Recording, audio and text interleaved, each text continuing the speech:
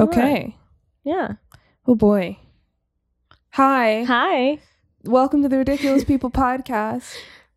I'm Alex Shannon. I'm Liv Sangor. You can follow us at A Ridiculous Pod on Twitter and Instagram. Or you can follow Alex at Alex Shan, ALUXSHAN. You can follow Liv at Liviosa, LIVIOSAH. Alex is on TikTok too. Oh, yeah.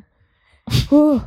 Alex Yeah. is surrounded by anxiety right now, Why? but we are here with an esteemed guest. Esteemed guest.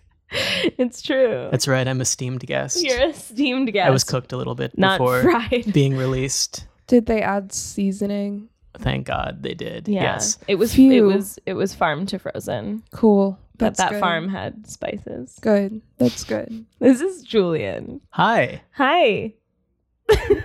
Who are you? Where can people find you? Okay. So, well, it's a funny story. I'm Alex's boyfriend. That's true. And my name is Julian, as That's they you. have said. I've referenced you before. Where can they find me? Am I networking right now? Yeah, I mean, just What's your address? plug your socials. Your social security Okay. number. Can Your Just credit card pop number. that credit card number Yeah. right in there. yeah, of course. Use- With the It's hard. the code on the back as well. It's hard. We found for people like when we've recorded with other people who aren't used to saying their Twitter handles out loud. Mhm. It's like you just have to read it slowly. Especially when it's embarrassing. my Twitter Yeah. handle is also impossible to find, my friends have told me, because Really? So my Twitter handle is my name spelled wrong. It's Julian with a W instead of a U. Mhm. But that was taken so that L in there is actually a capital I. So my friends are like, Oh. why can't they find Oh my my Twitter? God. I don't And it's think I knew because that. yeah, it's because I cheated the system a little Damn. bit. Oh my god. Yeah. That's So- wild. Also, it's Julian with an A, not an Yes, A. yes, it is Julian with an A. So on Twitter at JW1 W, a capital I, Oh my God. lowercase I-A-N. This Or is you could blowing probably my mind. you could probably just search childish Filipino and it'll come up, especially if you're following Alex or Liv That's true. Yeah. as an option. So that's right. You have to follow us in order to find him. That's So- Obviously. right. Barrier of entry. There you go. Ah. What about your? Do you have a public Instagram or is it private? I it's have a public Instagram. It's oh god, what is it? It's okay. So it's it's also Julian spelled with a W, but it's actually that. And then there's a dot, and then the first two letters of my last name, which are H and E. So it's Julian dot H-E. That's my Instagram It's tag. JWLIAN Yes. dot HE. So it's the L. On The L Instagram. is just on Twitter. The Yeah, L, yeah, yes. the Or fake the L is I. on. The Yeah, I. the fake L is on Twitter. Look, it's about the aesthetic, not the ease of finding me. I'm much more concerned that I look interesting to the people that find me rather than making sure that I'm easily findable. Okay. So a mystery guest. That's right. Impossible to track down. That's right. nearly off the grid. Don't tell anyone where I am. Easier to find on Instagram. I Wild. think. Anyway, My mind's blown. so what do you want to talk about? Oh God. Because we So Alex and I were talking, Yeah. and she was like, "Hey, do you want to be on the podcast?" And I was like, "Absolutely, yeah, this is awesome." I listened to a few episodes back before we dated. I went to college with both Alex and Liv and everything, so I was like, "Hey, this is really cool." And I told Alex, "You know what I'm gonna do? I'm gonna watch something that's not anime, so that the episode is not entirely Weeb Corner, because I've been watching a lot of anime lately, and I did not accomplish that." no, you didn't. Guess what Julian is watching, y'all? JoJo. JoJo's Bizarre JoJo's Adventure. Bizarre Adventure. Yeah, Christ. it was the final push, honestly, was that Liv and the person she's seeing are watching it. And I started 3 years ago. Mhm.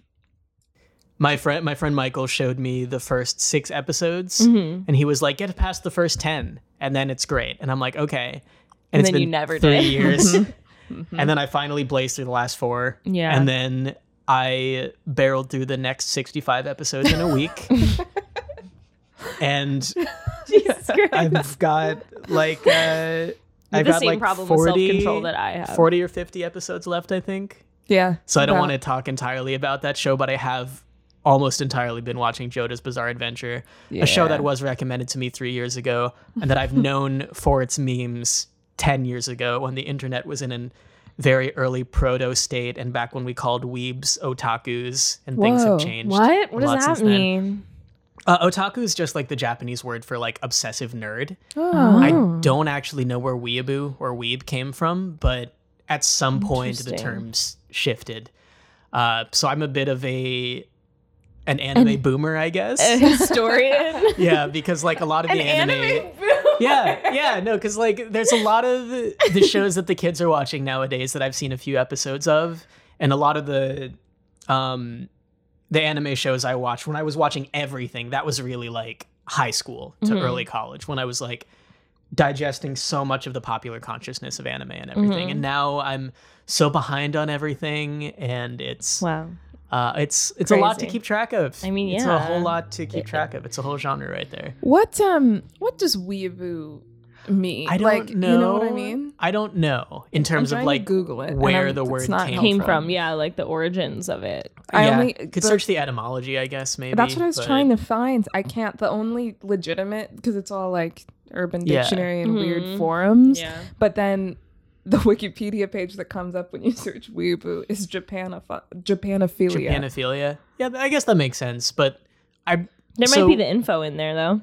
Compared to otaku, though, which is like an actual Japanese word, I watched a video of a guy like asking Japan what they thought of like weeaboo culture in America, and he had to explain what a weeaboo was. So I know that's not from a Japanese word. It's apparently from 4chan. That's all we know. Okay.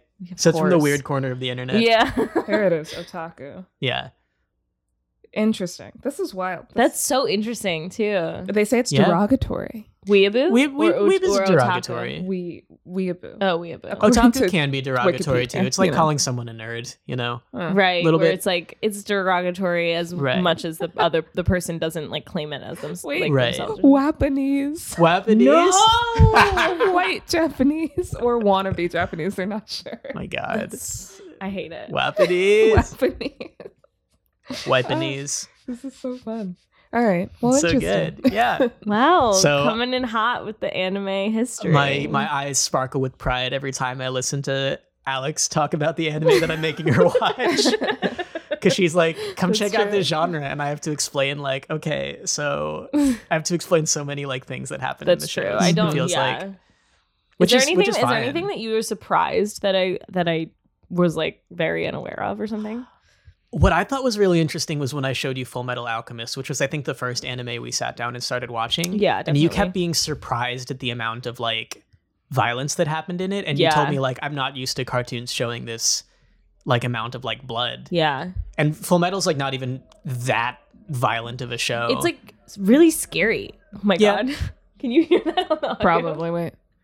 Yeah. A car rolled by with the just bopping. loudest fucking music. It's okay. It's a groove. It's a bop. Yeah, I don't know. I think it was partially like the gore of Full Metal, but it was also just like the scary imagery. Right. Like, I don't know, like all the faces, or like a body would like melt and then become faces and then like reform. Maybe or I'm whatever. Just like desensitized to that at this point. I think so. Because like it's pretty intense imagery. Yeah, because like JoJo is more violent than Full Metal, like 100%. Yeah. There's a lot of dogs die in JoJo, which is a little upsetting sometimes. It is upsetting. What the fuck? Yeah. Oh no. One of the bad guys kills the dog like out. Is it one of the first scenes with this villain? Yeah. Oh my God. They're really like you're not supposed to like this guy. And like, noted. Okay. Yeah. Jesus. Yeah. And I will say that sorry, go ahead. No, the other dog is a stand user. So. Yes. And also the best character in the show. Does he also wear a giant top hat and hot pink? Unfortunately, waistcoat? It's almost better. He's just a Boston Terrier.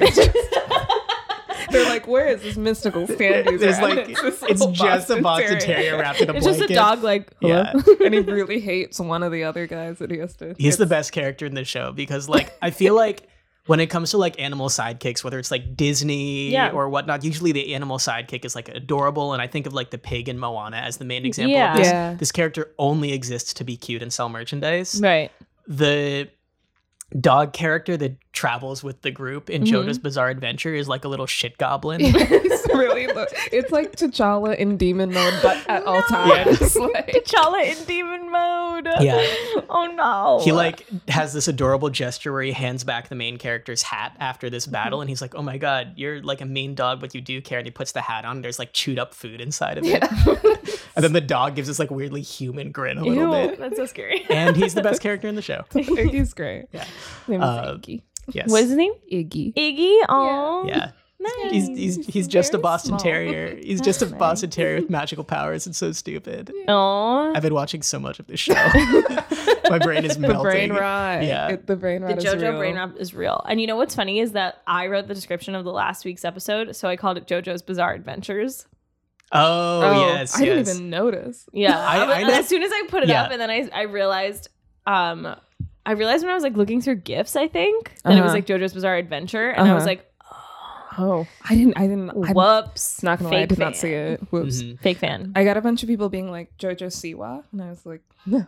When I search JoJo on YouTube, that does pop up. JoJo Siwa's name She's pops up. humongous. And I I'm know, only like I'm tangentially surprised. aware of who she is. I'm pretty aware, but just because like she was famous on Dance Moms first. Oh, okay. That's where Yeah. she came from, Right. essentially. And then she built an empire via kind of Nickelodeon, apparently. Sure. Nickelodeon manages like all of her merchandising and like Yeah. selling She's got a her lot image of and merch. stuff. She sells fucking stuff everywhere. Like Yeah. Kmart, Target, Walmart, like it's Damn. just JoJo bows, JoJo hair, backpacks, sparkly shoes, clothes, like everything. And she tours too. Like she sings and she dances and she has songs that she sells. Yeah, I was gonna say like songs out. There's like albums Yeah, she's a or YouTuber, something? so she like vlogs and does like main channel content. Like she's everywhere, and every kid who's like under the age of like 16 right now who is like into anything like flamboyant is like obsessed. Damn. So she's Yeah. like a YouTuber, like a big merch salesman. Superstar. Is she a stand user though? Probably. Oh my god, I bet she is. Honestly, look at her outfit. It's true. It's Listen, pretty she's a flamboyant, stand-up- right? Yeah, and Holy like shit, you guys! look at that, and You she's heard it super here tall. first. Wait a She minute. literally Is she super yeah, tall? she's like 6 foot or something. Like she's like almost 6 foot. I do hear she's very, people very are tall. people are really mean about her because she's like 16 and she dresses still kind of like a little bit childish, or what people would consider childish. She's 5'9". And she's so tall, but she's like an incredible dancer. And the thing is with like dance culture, it involves a lot of like glitter, slicking your hair back like crazy, like popping a bow in front of that ponytail. That's more like cheerleading. That's kind of professional cheerleading's influence on competitive dance. But coming from that world, I could see if you wanted to stay in that world and you wanted to like continue to, I don't know, express yourself via those channels. Like, it's not like she got it from nowhere and she's just like, oh yeah, I just want to wear sparkly shit. It's like, no, she was a professional dancer as a child. Yeah. And like continues to make stuff to for other kids who do that kind of thing. And I think a lot of people don't realize that like child dance studios and like competitions are their whole like own whole like ecosystem. Wait, I kind know? of love the idea of some bitch making fun of her, and then they like come face to face. And She just above towering over them like, what's up? Like, what did you say? That's kind of awesome. She rolls up in her fucking Tesla that has like her own face on it. And My she's like, God. can you get the fuck out of my face? That's kind of amazing. She's, Not I gonna lie. mean, yeah, it's like she lives in like a weird, like candy house. Not weird, weird for me, but Yeah, like yeah. it's like a giant candy house, and it's like how different would it be than like Elton John's house? But because she's a Of girl, course, right. Because if it's a gay guy doing it, it's fun and Right. cute and cool Yeah. and fresh, like fucking Jeffree Star being problematic and I saying was the gonna N-word say. and being terrible, but he gets to have like a rainbow aesthetic, and everybody's like, cool, fun, fresh. Right. He's right. gay. It's cool. Right. And then when it's a little girl doing it, who's like 16 years old, they're like, Right. ew, grow up. What the fuck? Yeah, that's Yeah. kind of the It's thing. double She's a standard. It's teenager. awful. Yeah, Yeah. she's also. Why would you bully a 17, like, teenager? relax. Well, yeah. because people are terrible, and they don't like what young girls like. Yeah. Yeah. That's The true whole too. world likes to fucking shit on what young girls like. Yeah. Mhm. Which is like why everybody was like, ew, One Direction, blah, blah, blah. All of a sudden- Meanwhile, But yeah, but they're then all all of a sudden, still making millions of dollars selling Yeah, their they're Yeah, I doing was gonna fine. say all of a sudden everyone's like, "Wow, Harry Styles is a gender icon." Yeah. like now that he's not. Yeah, now that he's not a in a teen boy pop band anymore. heartthrob, yeah. Yeah, no. But if you But he is a heartthrob. Oh, 100%. Oh do- my god, yeah. Are you uh, kidding? That outfit, in the dress. So beautiful. Remember when what's his face's sister? I don't remember. What? The one. What are you saying? The one lady. You remember what's his face's sister? What are you talking about? You know, what's his dick who stands by the bodega and then like what's her face who like gets the coffee? I sound like my mom. I was trying to tell me a story. She's like, remember what's her face? And I'm like, oh. And she's like, what's his face's sister that we met? Her daughter that I saw at ShopRite the other day. She's like, I was at Trader Joe's. Yeah. And I saw what's his face and what's his face's sister and what's his face's wife. Well, did you know that their brother-in-law died? That's like what my mom. It's always somebody's fucking dead. Like it's always like, well, did you know that her fucking niece got really sick? It was really sad. I was like, I don't know who you're talking about in the fucking first place, let alone their relatives. Right. Anyway, what were you talking about? Oh my God. The one woman who does all those Christian YouTube videos, and she is... Oh, Shapiro? There we go. Abby Shapiro. Abby Shapiro. Oof. She's Jewish. What about her? So she can't be doing Christian YouTube videos. Oh, whoops. Okay, sorry. Conservative YouTube videos. That is my bad. That's my own personal bias. No, there's definitely some like association between like the mega conservatives and the Christians. It's because she was talking about modesty, so I always assume. But no, you were right. She is Jewish. I keep forgetting. She's Jewish, but it does have a weird Christian bent, like the weird evangelical and like it's a cult bent, 100%. Yeah, and intense parts of like Catholic Christianity where they're just like, you may not have sex. Where most Jewish people are like, fuck, do whatever you want. Did she say some shit about Harry Styles or something like that? She was real bugging out. She was real upset that he was wearing a dress. And she was just like, that's not masculine. I was like, oh my God, relax. I watched the whole video though. No, I didn't watch her video. I watched a bootleg of it because I don't want to give her views. Oh, of course. I did watch. Me too. I did watch a bootleg. I watched a YouTuber, a black girl YouTuber, reviewing her videos so that I could kind of watch by proxy, and she was like that girl who lives rent free on the front of everybody's YouTube page. Oh yeah, I'm watching it so you don't have to. It's because she pays. She pays so much. I've gotten her videos recommended to me, plenty, and I literally flag them and say like I don't want to see this because it fucking triggers me to hell and back with like the Generation Life people who used to come to my fucking high school and be like, I swear to God, if you don't put on a full-length jean skirt. And I'm like, I'm not fucking here for it. They're like, you're a used condom yourself if you have sex before marriage. And I'm like, fuck you guys. Hell? Like, and insane. Specifically to the women. Like, specifically to the women. But like, they're like, if you can't hold hands without being aroused, you don't get to hold hands. It's like, fuck you. What? It's so weird. It's literally innate to human like biology and psychology that like we need touch, you know what I mean? And they're constantly like, don't touch each other, don't hug each other, it's bad, it's sinful. And she fucking peddles that same shit. It's the same vibe. It's almost worse because it doesn't have some religious bent. No, there's no religious it's all about conservatism. She's like, just she's very proud of being a conservative woman and feels persecuted because of stuff. Because other people don't want to fucking hear it. I know like way too much about that family, like largely because I've had to fight a lot of supporters of her brother, who's like this crazy right-wing political pundit. It's Ben Shapiro. It's the guy who said P word. It's the guy who said wet ass P word. Yeah. P word. He was reviewing WAP, being like, it's actually really. I was gonna say it. Yeah, he was all like, "This is highly inappropriate," and I'm going to read the lyrics. There's some whores in this house. There's some whores in this house. Yep, it was pretty funny. Yeah. Is it funny that when you said P word, I was like, What is the P word? What could the P word possibly be? Yeah. But I know too much about that family because of all the years like having to argue with his supporters, and then her videos start coming out because they're a rich ass family who can sink all that money into it. Yeah. Her life is so weird really? and like kind of weirdly sad. Yeah, wait. Oh, really? Wait, what? Well, it's like little hints in her videos that you kind of pick up on. She just says things like, I've never been to Disney World, so I just put my headphones on and watch the fireworks shows on YouTube until my husband can take me. And it's just like, wait, what? But you're spending like thousands of millions of dollars to put your fucking videos on the front page of YouTube. It's so I bet such she a has weird some like situation. conservative like political action committee that is paying for that. Oh yeah, probably. You know what I mean? Yeah, probably. Right? Yeah, I mean it must be because it's some like big it's donor not, money or it's something. not normal. Yeah, it's not normal money. Yeah, it's getting her shoved to the top of my fucking algorithm because my algorithm is all kinds of fucked. Yeah. Right-wing political content is very like profitable on YouTube for whatever reason. I think just because so much of it is so reactionary and everything. Yeah, that's true. It's so easy to make content that's like, oh my God, look at this like screaming lady and how stupid she is. Don't you feel superior? It's so stupid. Yeah. It's such dumb shit. No, don't worry. It's not you. It was. Okay. Some of the wires were sliding around over here. Yeah. It was, but you didn't do anything. It was just positioned poorly. I could do something. I could do something. Okay, so like what else? Do you have any other tea on her? Abby Shapiro, because we've talked about her on the podcast before. It's just kind of like we didn't know shit. But I just can't stand women like that. I know, me neither. I wasn't aware that she was Ben Shapiro's sister at the time we talked about it. I learned that a little bit later. Yeah. So now I know. Yeah. Now I'm like, her whole internet trajectory was like, everyone was making fun of Ben Shapiro, and then somebody was like, hey guys, Ben Shapiro's sister is like weirdly attractive. And I remember that. And then that was weird. And I don't approve of the harassment of her by any means. No, I also not. like, I don't know, she just gives off such a like Stepford Wives vibe that I seriously judge anyone who's like obsessing over her, even ironically.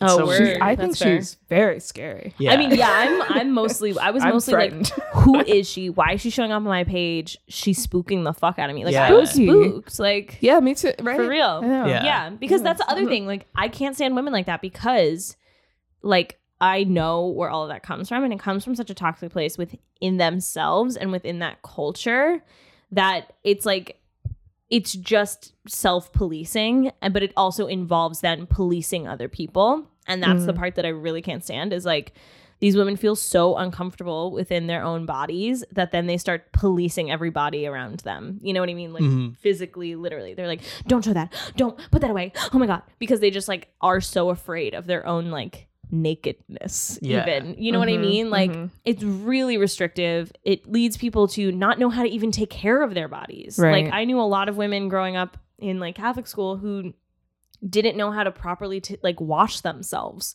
without like giving themselves infections because they didn't talk about it in Catholic schools. They said that's dirty, that's don't talk about that, that's gross. And other women not talking to other women about that like really deprives us of our resources and like our own historical knowledge of like a lot of shit. And it really bothers me because conservatives are so good at peddling it and being like, don't you dare be mean to me, that's not nice, I'm just a sweet little lamb. And it's like, no, if you're screaming the same shit that like your husband is screaming at you at other women, like you're being a part of the cycle. And it sucks because she's probably like treated poorly within her own circles. And I understand that, but at the same time, the fact that she's like making a lot of money and gonna probably end up like dyeing her hair and being on Fox News or something. It's just like I can't support it because it's like at the end of the day, we are all grown-ups and we all can turn away from the hard and gross parts of like what we were brought up in, like it's our duty to be more ethical than the people before us, It's also like sad, I think, that there's so many YouTubers and content creators who put so much time and effort into what they do and editing it themselves and everything. Totally. And then this woman who's got like a rich family and probably a lot of like political donors contributing to this campaign. Literally. All she has to do is like stand in front of a camera and rant, and then someone edits for her. Someone like buys up ad space for her and sticks it on everyone's page. Yeah, it's so annoying. It's just like insulting to small content creators for little sure. bit that you can literally just buy your way to the top of YouTube, even when your videos have like a 70% dislike ratio. Yeah, that's so true. Which is kind of heartening, I think. That is like, heartening that a lot of people are like, no. There has definitely been like a shift even in like gaming spheres, where like people are getting a little tired of like the self-righteousness and like blatant holes that can be poked in a bunch of online conservatism, which is like really heartening for me as someone who was like in those spheres when they were a little bit more anti-feminist and everything like that. They were definitely more anti-feminist. Oh yeah. Okay, wow. With Gamergate and everything. I listened to a podcast about I feel like I'm literally my mother this podcast episode where I'm just like, then I learned that she's Ben Shapiro's sister. Who knew? Like what's his face, the P-word guy. The P-word guy. I hope he goes down in history as that. That would be amazing. He'll probably do something more fucked than that. But yeah, he'll say something else fucked up. But I like the P-word guy from now on. Me too.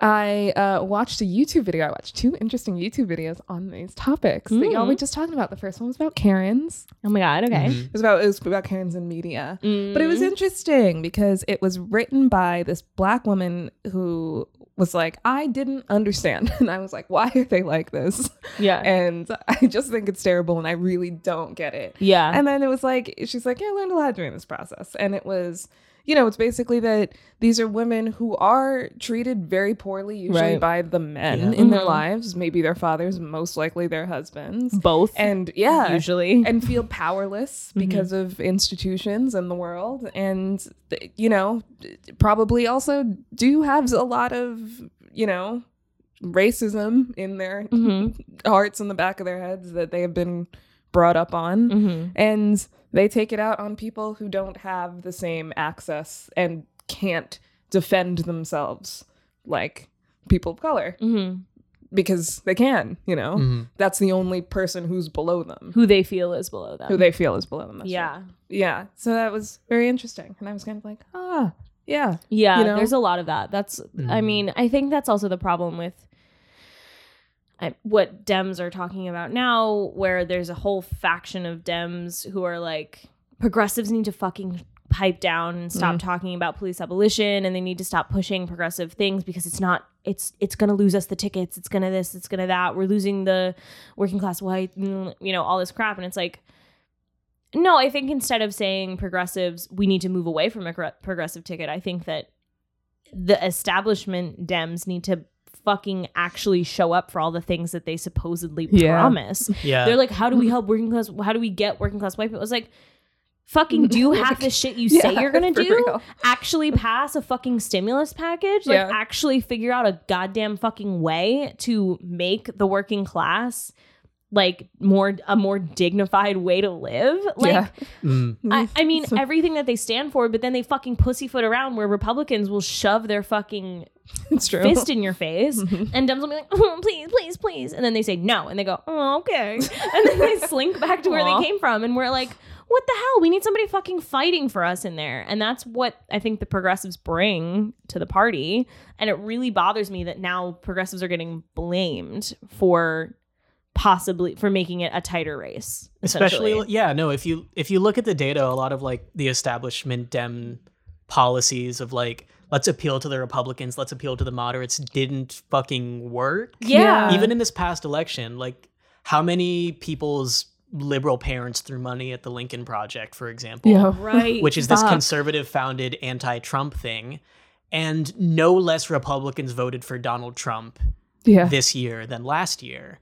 It's last useless.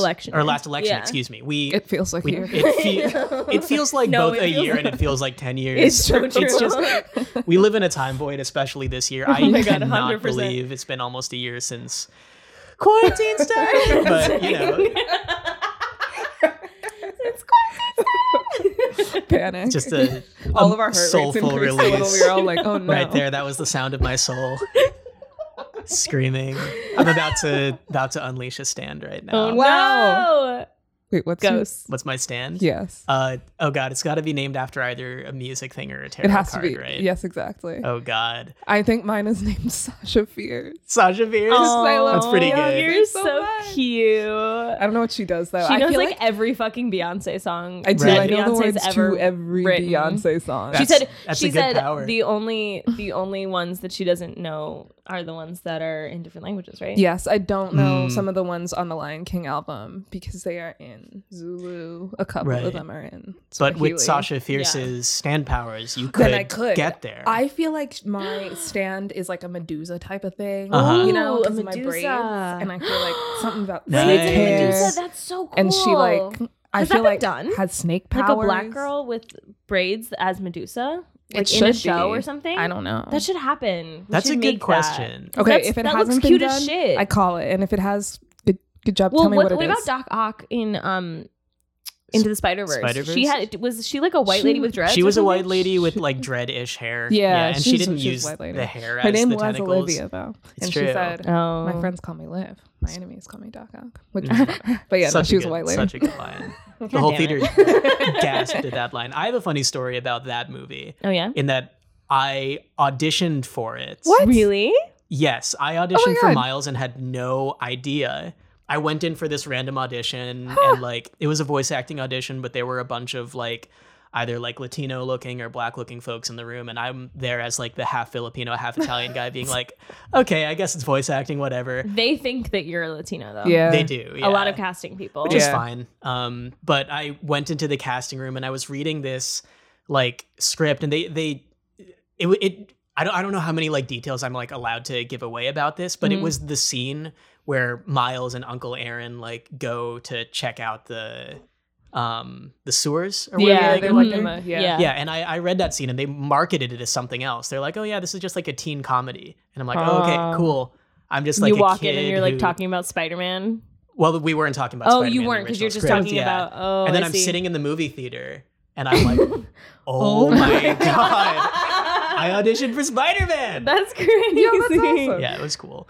And you're like, wow, I should have taken that audition more seriously. I know. I did spend like I did spend like 20 minutes being like, why was I talking like this the whole time? Oh no. Because like they were like, oh, like he's a street smart kid, and I know. It was terrible. Oh, he's a street smart. And I was like, oh god, like I don't know how I'm supposed to pull this off. So I'm glad that I didn't get the role given the quality of my audition, but it's just they were looking for an Afro-Latino boy also. I know. Like, I know. I should not have gotten that audition, but it was just fucking wild that I was in the room and that they marketed Spider-Man to me as, you know, you're just street smart kid, street smart wisecracker who's like uncle's a bit of a bad influence. And like, oh my god, it was that Spider-Man. It is all the details. I mean, that's like, really funny though. That's the thing. It's like that's true. That's how they disguise a lot of these scripts. Yeah, they also shoot under different names around the city too. Like, it's true. Yeah, which is kind of fun. I used to know all the names for like all the Defenders shows. Oh really? On casting networks. Fun. And I did background for Luke Cage, and that was the one that I like leapt onto. But it was also one of those scenes where like, I don't know if I should have been in the room, not necessarily for like racial reasons this time, because of just like the club scene in season 2. But it's more that I was clean shaven and looked like a teenager, and I was like bopping along in the club. Was not visible. They like literally stuck me behind a tall dude. I'm like, this is fine. I'm on Luke Cage. I don't give a shit. I want to go find you. I know what scene. I don't think I'm visible. It's the one like they're before like, Luke Cage saves Mariah. They're like, please hide the 15-year-old. And then why is he in the club? Oh yeah. Yeah, you can age down when you need to. Yeah, a lot of times. Yeah, that's true. Little bit. Some character actor vibes, maybe. I don't know. He's trying to get a job off the pod. Yeah, so that's character number 1, which is the 15-year-old who snuck into the club. Incredible. Character number 2 is vicious stand user. Vicious stand user. What's your stand? I don't know. Tiny chihuahua? Like Java?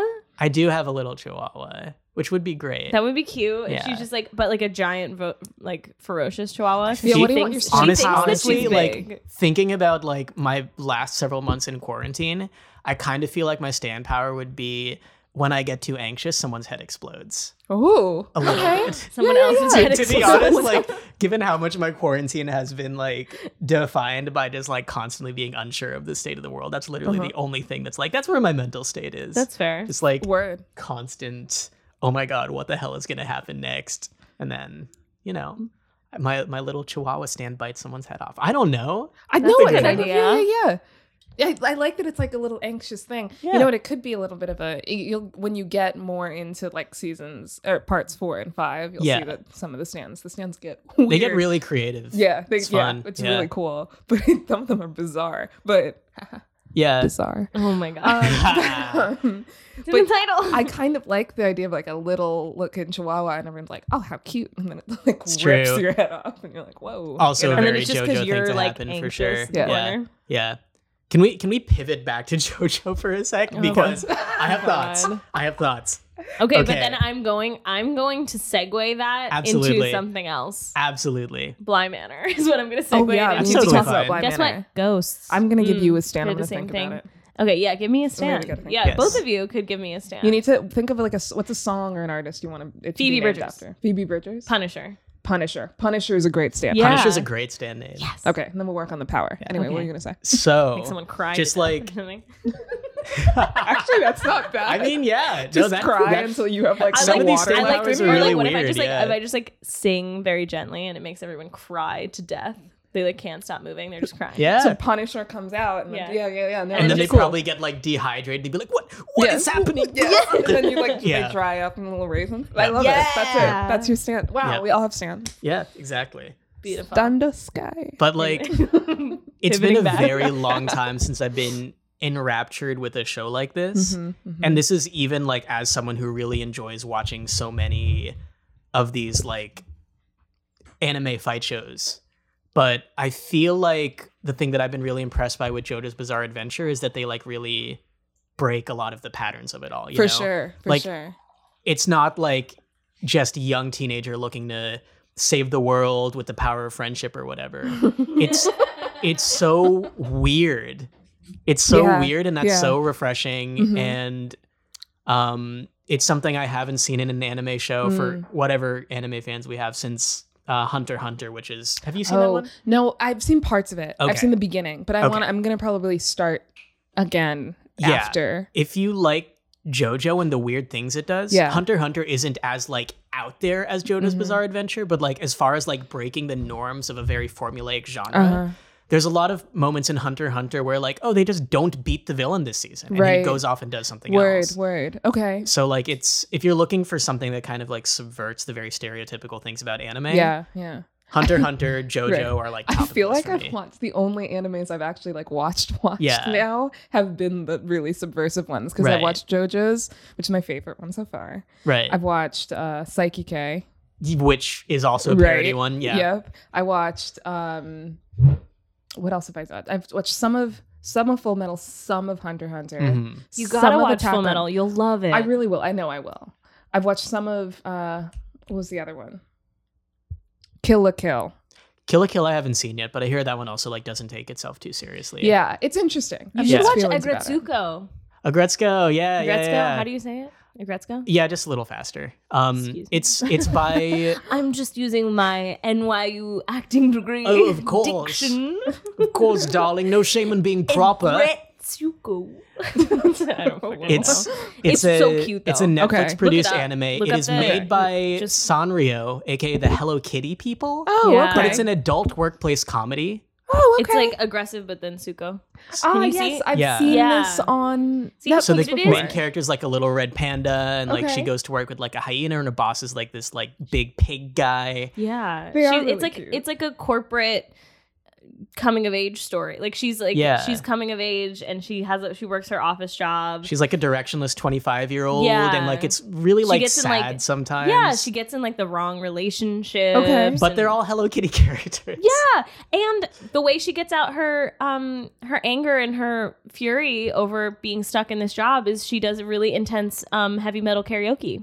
Amazing, like screamo karaoke. I love it. It's also the first anime where I started switching back and forth between the Japanese and English like every few episodes. Okay. Which is something that I've started doing recently as anime dubs have gotten better. I've been doing it with JoJo. I've been doing it with Haikyuu and like a lot of other shows that I've been watching recently. Let me know. Tell me, we can do this off mic. Let me know if like which ones I can watch the dubs of because or the subs. Why don't you tell the people? I feel like people, I feel like people will like to know what dubs are like strong. Yeah, because I feel like sometimes people are very anti-dub sometimes. They people are anti-dub, which I understand to some extent. I get it. Yeah, I think I get it. But at the same time, it's like I don't have that much time. Yeah, you know. Yeah, no, there were some episodes of JoJo where I changed to English because it's like I'm cooking. I don't want to read the. Yeah, exactly. I don't want to read the whole thing. I can like listen to these things, and the voice actors are still good. Just learn Japanese, God. Yeah, easy. As someone who lived in Japan for a year and speaks Japanese at the level of maybe a kindergartner. What's the word I picked up? Meko. What's that? Meko. What? Meko. You mean Neko? Neko. Fuck.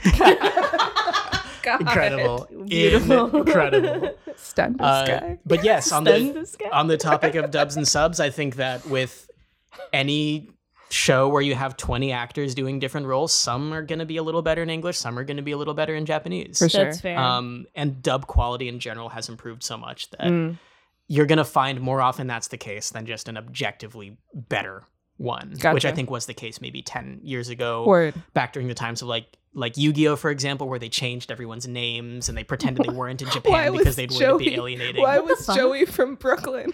Oh my God. Well, the reason he's from Brooklyn is because in Japanese, he speaks with a rough dialect. Oh. So he kind of talks like, I ain't doing that, like a little bit. So they made So they were like, who does that? They gave him a Brooklyn accent. Brooklyn people. Also, his Japanese name was Joel Nucci, which is like a little... Okay. So they made it Joey. And like... Their other friend is Honda, and they changed the name to Tristan. They changed all the names to make it like localized. I never thought about it. Like, yeah, but it's supposed to be it's the cultural equivalent. Is like what they were trying to do. Maybe I don't know. I don't know how Honda became Tristan. Like Jonichi to Joey makes sense. That makes sense. I can fair. That's but so maybe funny. But maybe Honda is like more of a like a. Well, like what do you get from the name? For the name Tristan, I get like up his own ass, stuffy white kid. He's kind of a bully. Yeah. Yeah. That's what I mean. Like somebody who's kind of like uppity and mean. Bit. And so if like maybe that's that connotation with the name Honda. Some of the names like I think did translate to capture the same effect. Like one of the characters, well, her name was translated to My Valentine. Oh yeah.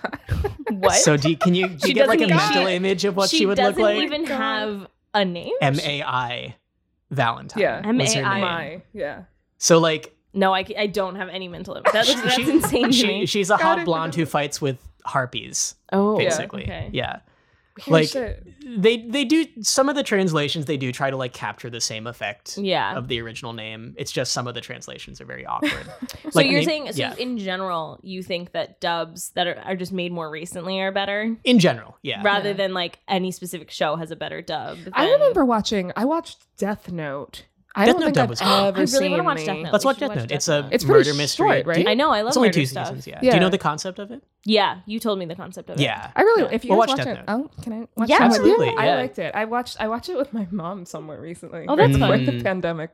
She had watched it before. Oh, because really? she was just like, "What is this anime?" Yeah. And I think I showed that to her because I wanted to rewatch it, and I thought she would be into it. You'd like it. And she enjoyed herself. She was just like, "That's fun." Yeah. Cool. Death Note and Full Metal are the main anime that I recommend to people who have not seen anime before. Yeah. Oh, okay. I think Because, that was the like, first series. Like I was watching Yu-Gi-Oh! And Naruto when I was a kid, but like the weird Nickelodeon versions that they I love changed. how you said Naruto with like a northeastern accent where you just skipped over the T. You're like Naruto. Oh god. It's not as bad as the kids who would say like Naruto, which like made no sense to me. With like a Boston accent, like Naruto. It was actually a lot of kids when I went to Boston, high school in Boston. Yeah, that's what I was. Naruto. That's what I a lot was of kids said guessing. Naruto, which made no sense. Which I didn't with understand. a Boston fucking accent, like Naruto.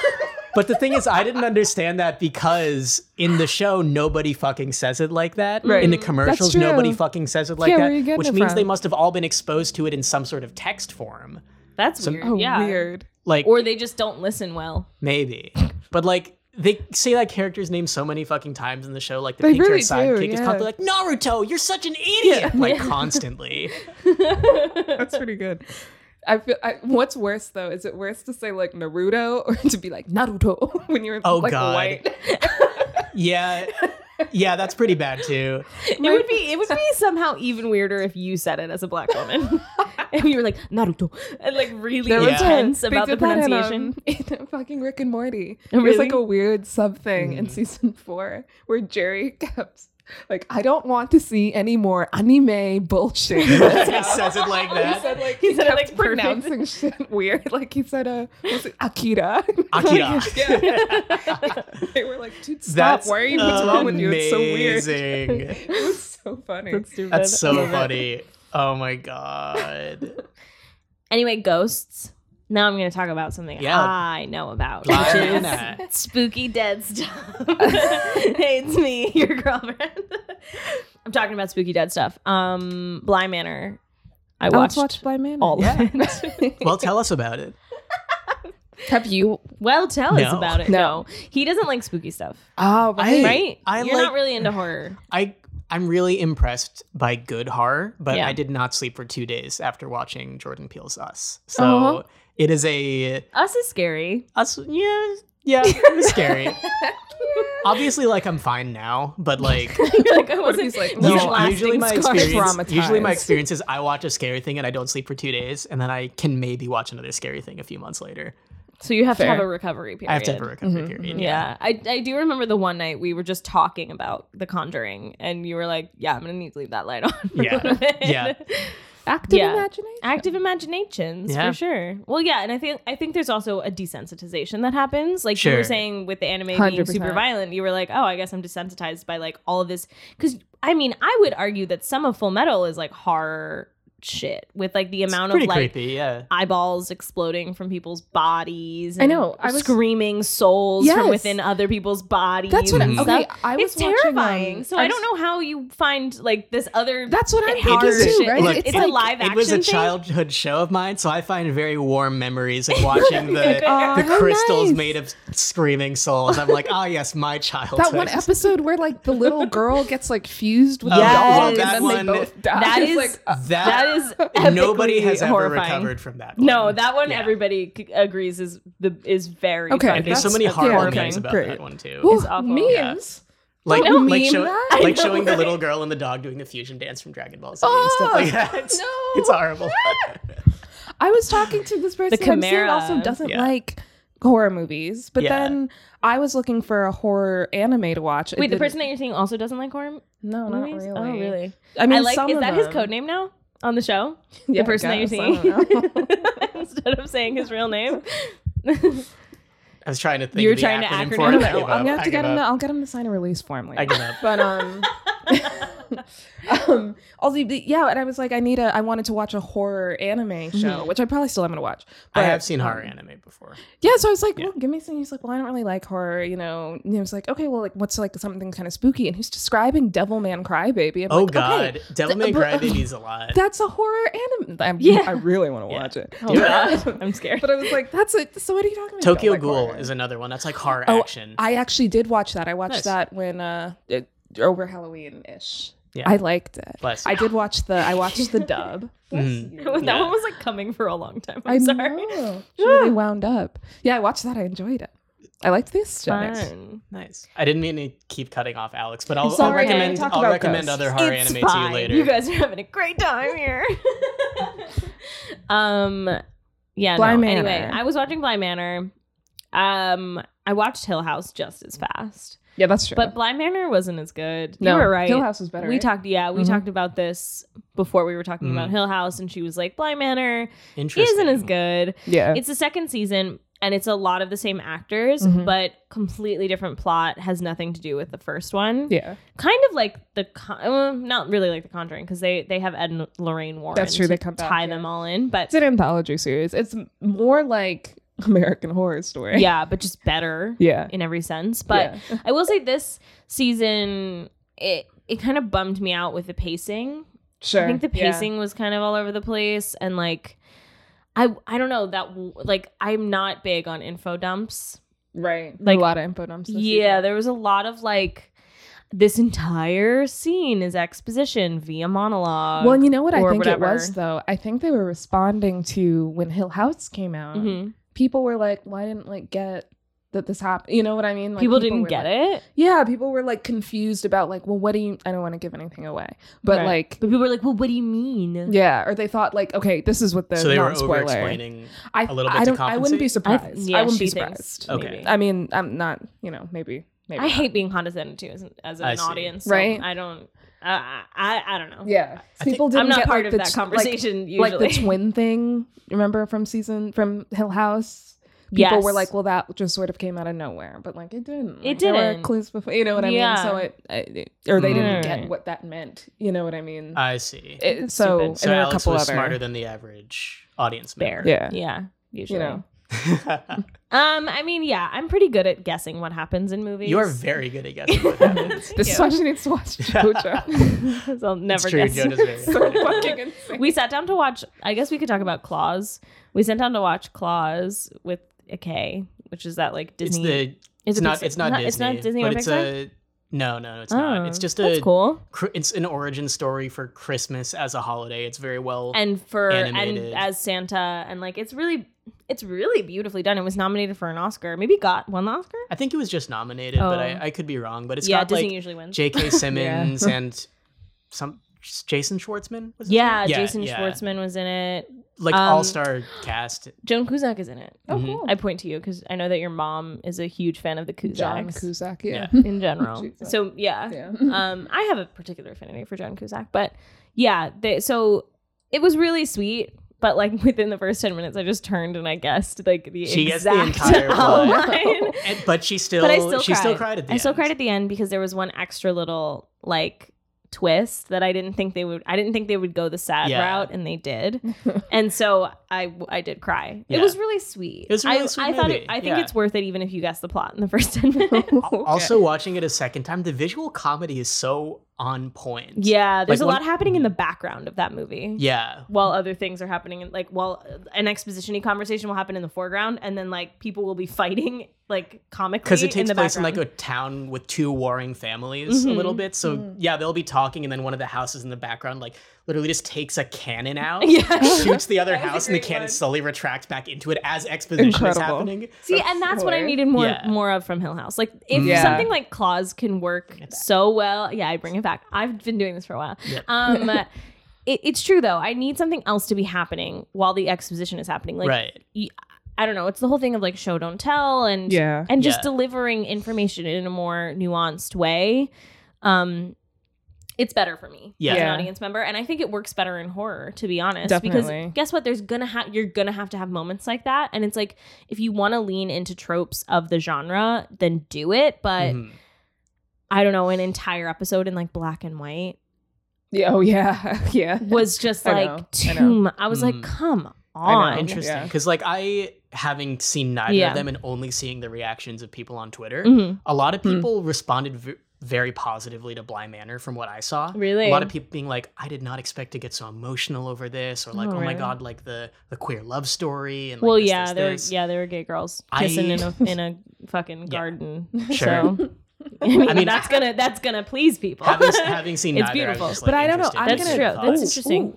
I watched something else. Also, I feel similarly about Happiest Season. Sarah and I watched Happiest Season. That's the Kristen Stewart it's a gay Christmas Stewart movie exactly. with Dan Levy and I think I just people. said Christmas Stewart. Kristen Stewart Christmas movie. Good old Christmas Stewart. That's what she's going to name her kid. Oh my god, probably. Her adopted child, she's going to change her name to Christmas Stewart. Jesus Christ. She's going to dye its hair pink.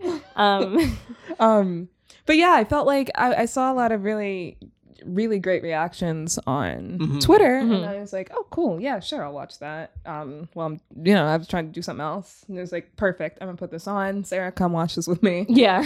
And I feel like we were both, I thought it started very strong, I also, full disclaimer, I don't love Christmas and I don't love rom-coms, but I was still like involved, you know, in the beginning with the setup. I was kind of like, yeah, I'm still here, Yeah, right. But then by the end, we were kind of like, yeah.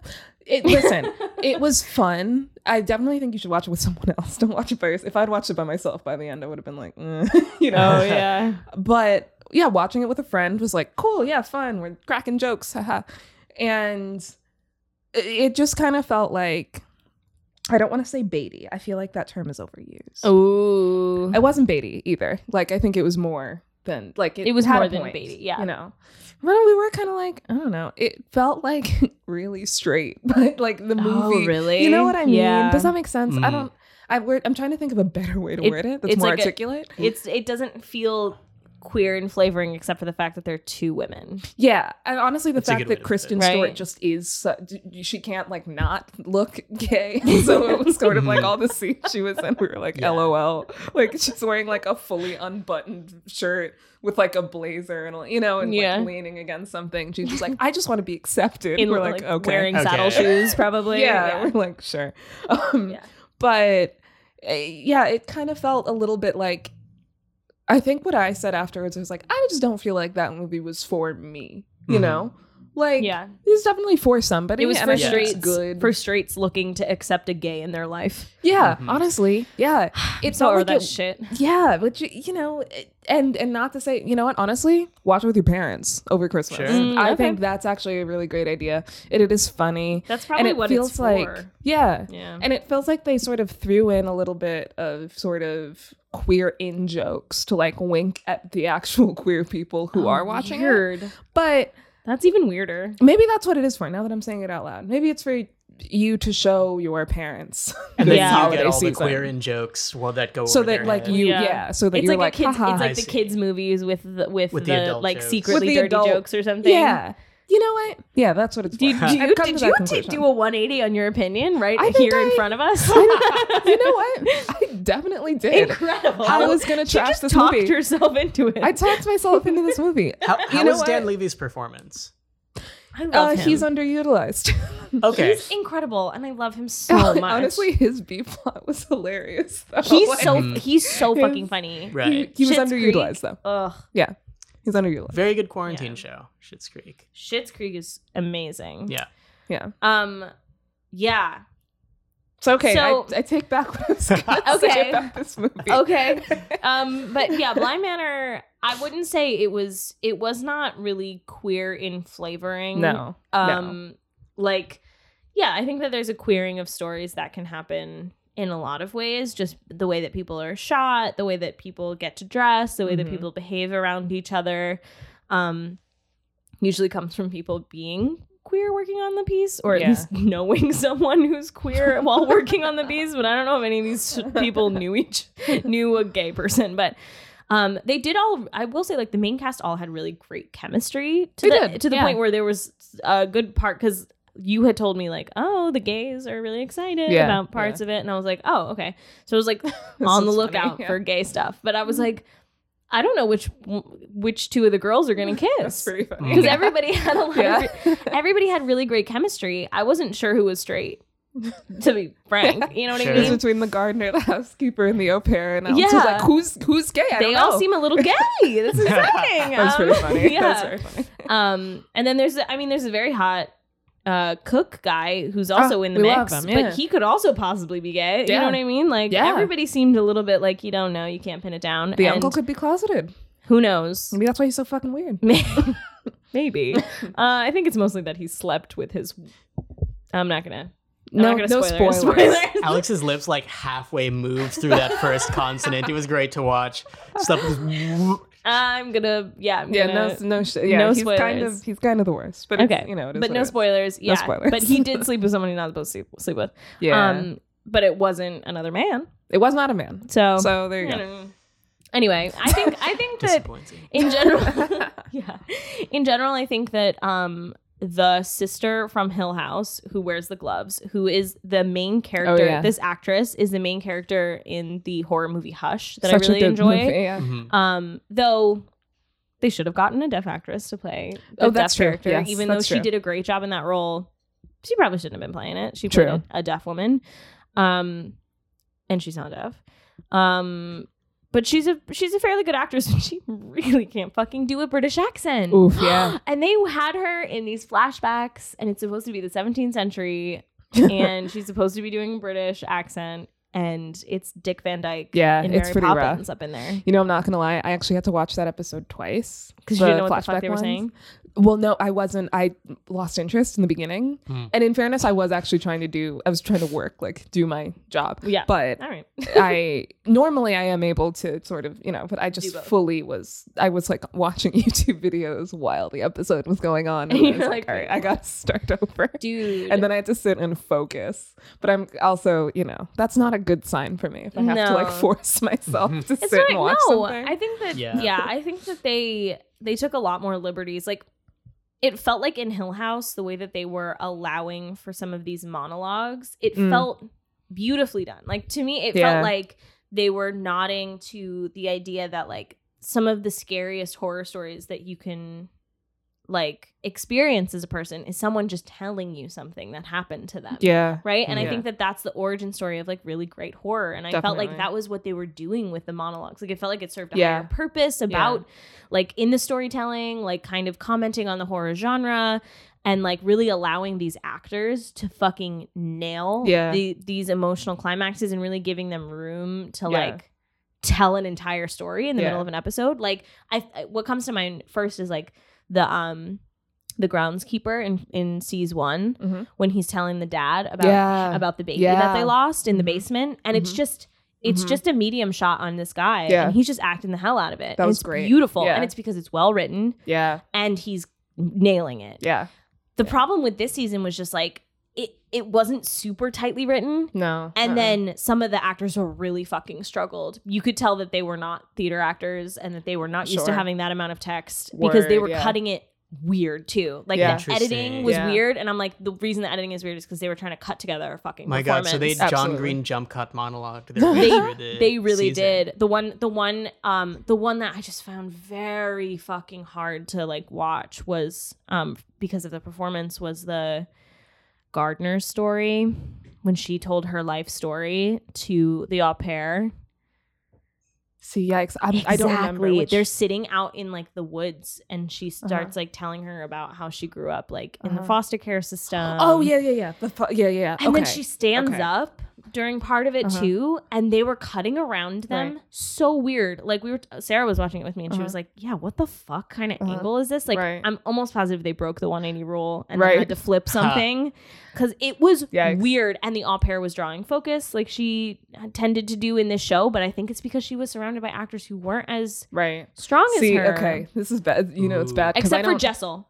Miss Jessel was Miss Jessel was incredible. She was great. I thought that was someone's first name, and I was like, both of the black women in that season. That's true. What's her face? Fucking the woman who played acting Hannah were great. circles around a lot of people. I that took me a minute. I dead ass did not remember. It was like, what scene? Because it's boring. But I noted it because I knew I was going to talk about it on the podcast. Now I remember because I just kept being like, why isn't this working? Because I remember in the first season watching this and being like, wow, I can't believe that they're letting this character monologue like this. Right. It's actually kind of amazing. And it got me thinking about like being told scary stories as a kid and stuff. Yeah. And and I just was like, oh, I think it's the acting. And Sarah was like, I think it's the writing too. And I was like, yeah, I think you're right. It's when it's bad in both, there's just like sometimes it's really hard to put your finger on. For sure. Right. But she was struggling. Right. Oh yeah, it was nasty. Yeah, to be honest, I wasn't a big fan of this season in terms of that, and I felt like a lot of the like exposition at the end. I feel like it's the thing that people critique Sherlock for being, which is like, you didn't even tell us about half of this shit, and we're supposed to like slowly figure out XYZ thing, but you didn't tell me like a lot of really important information till the very, very end. So how was I supposed to have any idea what was going on? Sure. Right. Like Sarah said this too when we were watching it. She was like, I don't know. There's just something about this. I don't know what like the rules of the world are. Sure. And I was like, yeah, that's a huge part of it. With ghost stories, you have to establish the rules. Right. And I say this because I'm literally writing a ghost script. So like I'm thinking about this quite a lot in like very mechanical terms and ideas. And I think that like the way that we're trying to give information to our audience is like in pieces and trying to leave the right amount of breadcrumbs at the right time to give the right reveals and the right impact when we want them, but also to feel like we earned it. And I feel like they didn't earn enough in the second season in the top half. I just felt like, there was like very little tiny pieces about like the dollhouse. And I'm like, I really feel like you could have done so much more with that dollhouse. And with that little girl in giving us more of that information in a way that was natural and not just a fucking info dump. Right. Yeah, there were a lot of... Yeah. I think they focused too much on like the Peter Quint thing. I was like, this is not an interesting character. No, right? Yeah. And they didn't make him interesting or like... I don't know, sympathetic at all until the extremely last minute. Yeah. And then I didn't care because he had already done something so terrible he was irredeemable in my eyes. Right. Do you know what I mean? Like it was just, I don't know. I don't think that they gave us the information in the right order. Right. And I think the pacing was totally off. Yeah. I think that's what really killed it. Yeah, definitely. I would also say I feel like what at least, and I get this is like a taste thing as well. Yeah. But for me, I think especially season 1 really tapped into, like, I found it actually pretty, I guess, like, it's like scary. Mm-hmm. But I also just thought, whereas season 2, I really didn't find scary. I didn't think it was scary. Like, in the least. No. And like, I don't know. I mean, it would be interesting to ask Sarah, because I know Sarah also doesn't, like, scares probably easier than we do at horror movies. Yeah, she doesn't usually watch horror movies very much. Yeah. But interesting if she could, you know, sit through this with no relative issues. You know what I mean? She really could. Like, that's also probably telling. But I thought it wasn't scary because I didn't find, I'm like, oh, yeah, it was like a ghost in the lake. And I was like, okay, you know? Yeah. I think it's when if you're going to retread that kind of a thing that's been done so many times, have something else to it. Like, I thought, like, even Hill House did like a haunted house, but I felt like the real horror of it was was dealing with the trauma of it and loss and family, you know, like, it was interesting. It was really scary. It mostly didn't take place, just Julian to invite you back into the conversation. Is that, like, most of the action wasn't happening during the hauntings. It was about dealing with having grown up in a haunted house and then being adults trying to cope. Right. And then there are a lot of flashbacks to kind of explain the trauma in a lot of ways, but it was often triggered by something else that was, like, traumatizing them again as adults, like re-traumatizing them. Yeah. And I think that it was just, it was so complicated and, like, really well, like, woven together. And, like, even though I guessed some stuff, there was just so much more to it. It didn't matter about, like, well, like, I knew the twist tropes, before I went in Hill House. There's a twist, if anyone knows. It's about the bent neck lady. I'm not gonna say it, but I had heard that. Even saying it's about the bent neck lady is, like, kind of a spoiler. Oh, well, sorry. But I knew that going in, just because I had someone tweeted about it, and everyone got mad in the comments. They were like, "Wow!" Yeah. I also don't care about spoilers, but even when I watched it, I still found that concept of what happened to be just, like, absolutely dread-inducing. Yeah, you know, dude. Like, even knowing that it happened, seeing it playing out in the show was like, oh no. The questions that show asks too is devastating. Yeah, like, I feel like they played with a lot of similar concepts of, like, possessive motherhood, right? That's present in the second one too. But the first one, it was so much more nuanced. Yeah. And definitely. Like, this one was just kind of like, and then this dreadful fucking lady brought everything into her own orbit or whatever. And I was just like, okay. Right? Yeah. Like, right? Yeah. It wasn't even, I think that's a good point. And they did fall into the trap also of giving the gay story a sad ending. They did. Yeah, that's true. Which is playing into a very harmful trope called bury your gays. Yeah. Which we do not support here on this podcast. We don't. Anybody die at the end of Happiest Season? Oh, yeah, everyone died. That's the twist. It's a Hamlet-esque ending. Family kills themselves. Everybody gets murdered. LOL. Then Dan Levy walks in and goes, "Oh my god!" That's the end of the fucking. That's the end. Cut to credits. What a fucking weird movie that was. Everybody would be, like, in revolt. What kind of a rom-com is this? So great. No one died. We were saying that if people were fucking cool and would just fucking relax for a little bit, we would make a movie where it was like a CIA, like, action movie that ended up, it was because, like, Santa Claus was in FBI custody. And people were trying, like, so it was like secret ops to, like, release the prisoner that's been unfairly imprisoned. And at the end, it's just fucking Santa Claus. And they're like, it's like ultra top secret. You don't know the power this man has. It would, like, follow him. And it would follow all the tropes of, like, a spy movie. Yeah, and like, people would die, and it would be fucking like intense. It's like, and, like, shot, like, this is top caliber, like, production. It's like Skyfall. Yes. And then it's Santa. He, like, turns around in his cell. He's in, like, the prisoner uniform. And he, like, grabs the main character by his head and, like, freezes his body or something like that. No, he doesn't have any of those. He just delivers toys. But here's the thing. I think at the end, it's like fucking Jason Statham or something with a giant gun, and he opens his cell, and Santa's, like, facing the wall, and he goes, Mr. Claus. Yes, and then Santa just fucking turns around and be like, "Where have you about time?" About time, and then there's like and then it's just like the sound of jingle bells. Like jingling bells, not even like the song Jingle Bells, just the sound of like jingling bells, when and then it's like roll credits. Hang on, other possible line instead of like Mr. cocky Claus. Mr. Claus. Yeah, we're taking you ho ho home. Okay, but I feel like there's also the opportunity as they're running out. Like you got Santa, he's got it. He's got Santa. Give Santa like an AK, you know? You got it. Which I feel like is worth it. And a Coca-Cola in a glass bottle. Yeah, we gotta get that like branding in there. He takes the drink, smashes it, and then he like. And then cocks the gun, and they're like, "Let's go ho ho home." Okay, what if it's Santa that says? What if it's Santa? You've been naughty this year. Yeah. Yeah. Oh my God, there's so many opportunities. There's so many. I know. I mean, if only anybody was fucking. I know people cool need to enough. fucking relax. I know. I mean, there was that movie that kids movie that had like all the like holiday characters. Like there was Jack Frost and like Hugh Jackman was the Easter Bunny and Santa Claus was like this big Russian guy. Oh yeah, you remember that one? I do remember that vaguely. Rise of the Guardians, I think. It was something like that. It was live action, wasn't it? It was not live action. It was a computer animated movie. Oh, okay. And Tumblr got really obsessed with how hot Jack Frost was. Jesus Christ. Because he's like this white-haired, like pretty boy. He who, looks like a can't be seen, and he just has like such a tragic backstory, and all that stuff. They're taking a peek, Rennie. She's like, but like Tumblr people. You know? Yeah, I get it. But Santa Claus had like tattoos and a Russian accent. You know who that Jack Frost looks like? He looked like Kit from The Great Pottery Throwdown season 3. Oh, interesting.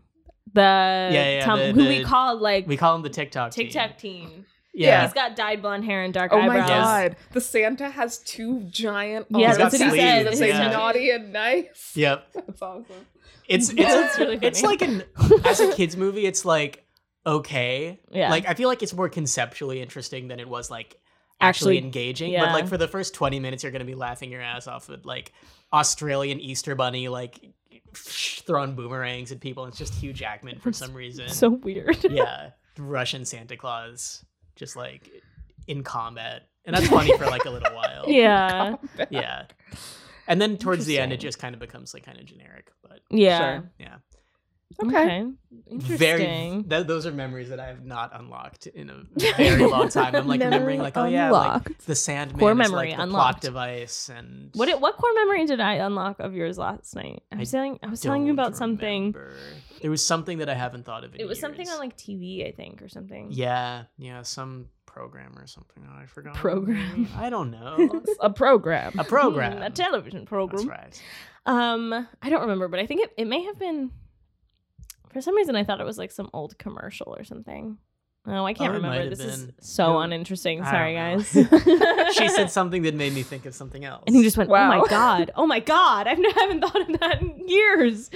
It was just really funny to watch you like go, no, I don't remember that. I remember that like right in front of my eyes. It's so funny. TikTok has been doing that a lot for me. Interesting. It's like been showing like old commercials from like the early 2000s and stuff. And I'm like, oh my God. It's also just such a fast stream of information. It's like 10 seconds of video, 10 seconds of video, 10 seconds of video. Like some of them are a minute. I know. I know. I know how TikTok You're not as into TikTok as me and Liv, huh? I am not. No. I'd like to get more into it because I feel like as a platform, it's really like become your own YouTuber type of thing. And I feel like when Facebook dies, like it's going to be like Instagram, Twitter, TikTok, and then one of them is going to die. And I think it's just good to get ahead of the game a little bit. That's true. That's true. Yeah. We are. So come join us. I will say, I think you be careful. I personally, and I think it's also the state that I'm in right now, I can't spend too long on it. It's probably but see, that's kind of the reason that But you shouldn't. It makes me anxious if I'm on it for too long. And I think it's just like an overload. You're getting overstimulated. Yeah. So I have to put it down. But honestly, I think that's the way you should be using it. See, I keep talking myself. Because also Liv knows every bit of information in the world 10 seconds after she said something. I said it out loud and I was like, wait, I think that might be okay. I was binging on it when I first got it. Yeah. But honestly, I don't spend too long on it. You don't, to be honest, no. But that's also kind of why I haven't like dived into it. Like, despite being like pretty familiar with like Tumblr fandoms and culture during its heyday, I didn't spend a lot of time on Tumblr because like as like a productivity poisoned like teenager, I'm like, I can't spend like an hour scrolling through memes. Like I gotta go do shit. And I feel like that's the reason I haven't dove into TikTok yet. It's like, unless I want to create like some fun like D&D sketch content or something, I can't imagine myself scrolling. Because you need it to be a productive enterprise. Pretty much. Yeah. No, it's okay. Keep going. We got this. She's gently pulling at wires. I keep putting my elbow on the microphone wires. That's my bad. It's all good. With 2 fingers, she just gently picks up just a bunch of rubbery spaghetti in front of me. How can you expect me to not touch it? Spaghetti. Yeah, all these wires. It's rubber spaghetti. Yeah, I was thinking the way you were touching it, you were picking it up like chopsticks with like a ramen noodle. I was trying to be gentle. Be gentle. It's all good. We're good. We're in business. Yeah. We're in business. Word. I think my advice would just be, I feel like when I recommend people get into TikTok now, I'm just like, just monitor yourself in the beginning. Yeah. Sure. Because I found myself really binging in the beginning to the point where I'd get you're like, stop watching this little notification, then I'd scroll past it. So that's after I think 2 hours, something like that. I think it's 2 hours. So then you get a thing and it's like, hey, you've been scrolling for a while, please stop. Because they realize how fucked up it is for your brain. Exactly. And I found that now, and how easy it is to do that. You really can. It's a little too easy, but I found myself really enjoying it again once I stopped doing that. Going up to that 2 limit. hours. Me too. Me too. Right?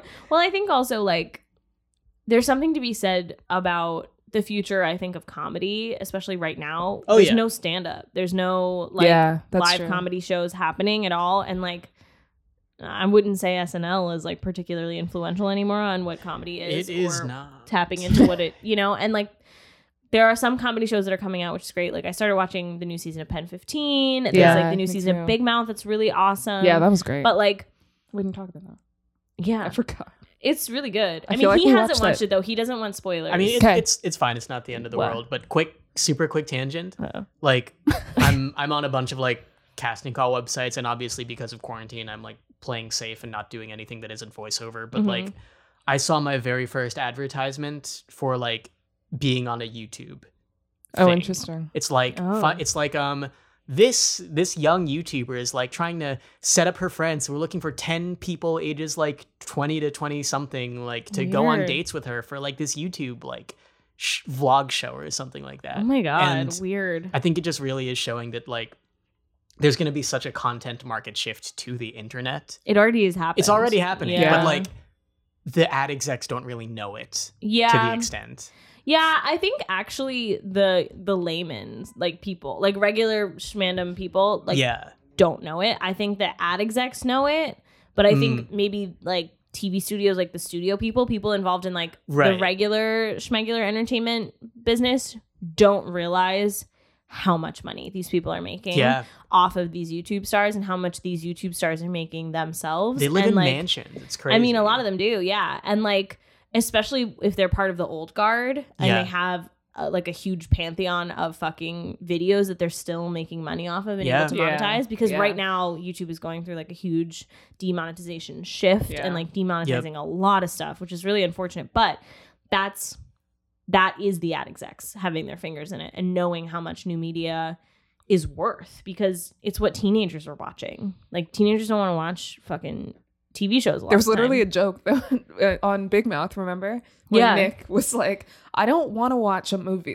He referenced some like very well-known movie. I don't remember. And he was like, Citizen Kane, watch movies. Like, I don't watch movies. I watch YouTube videos 2 inches from my face. And the others were like, I know. Yeah. It's like, if you've seen a teenager recently, it's like, that's all they fucking care about. Yeah. Is like these content creators, and they feel more like attached to them than we did fucking like Jerry Seinfeld. You know what I mean? Because we were like, oh, look, it's Jerry Seinfeld in front of a studio audience in LA, like being fancy or whatever.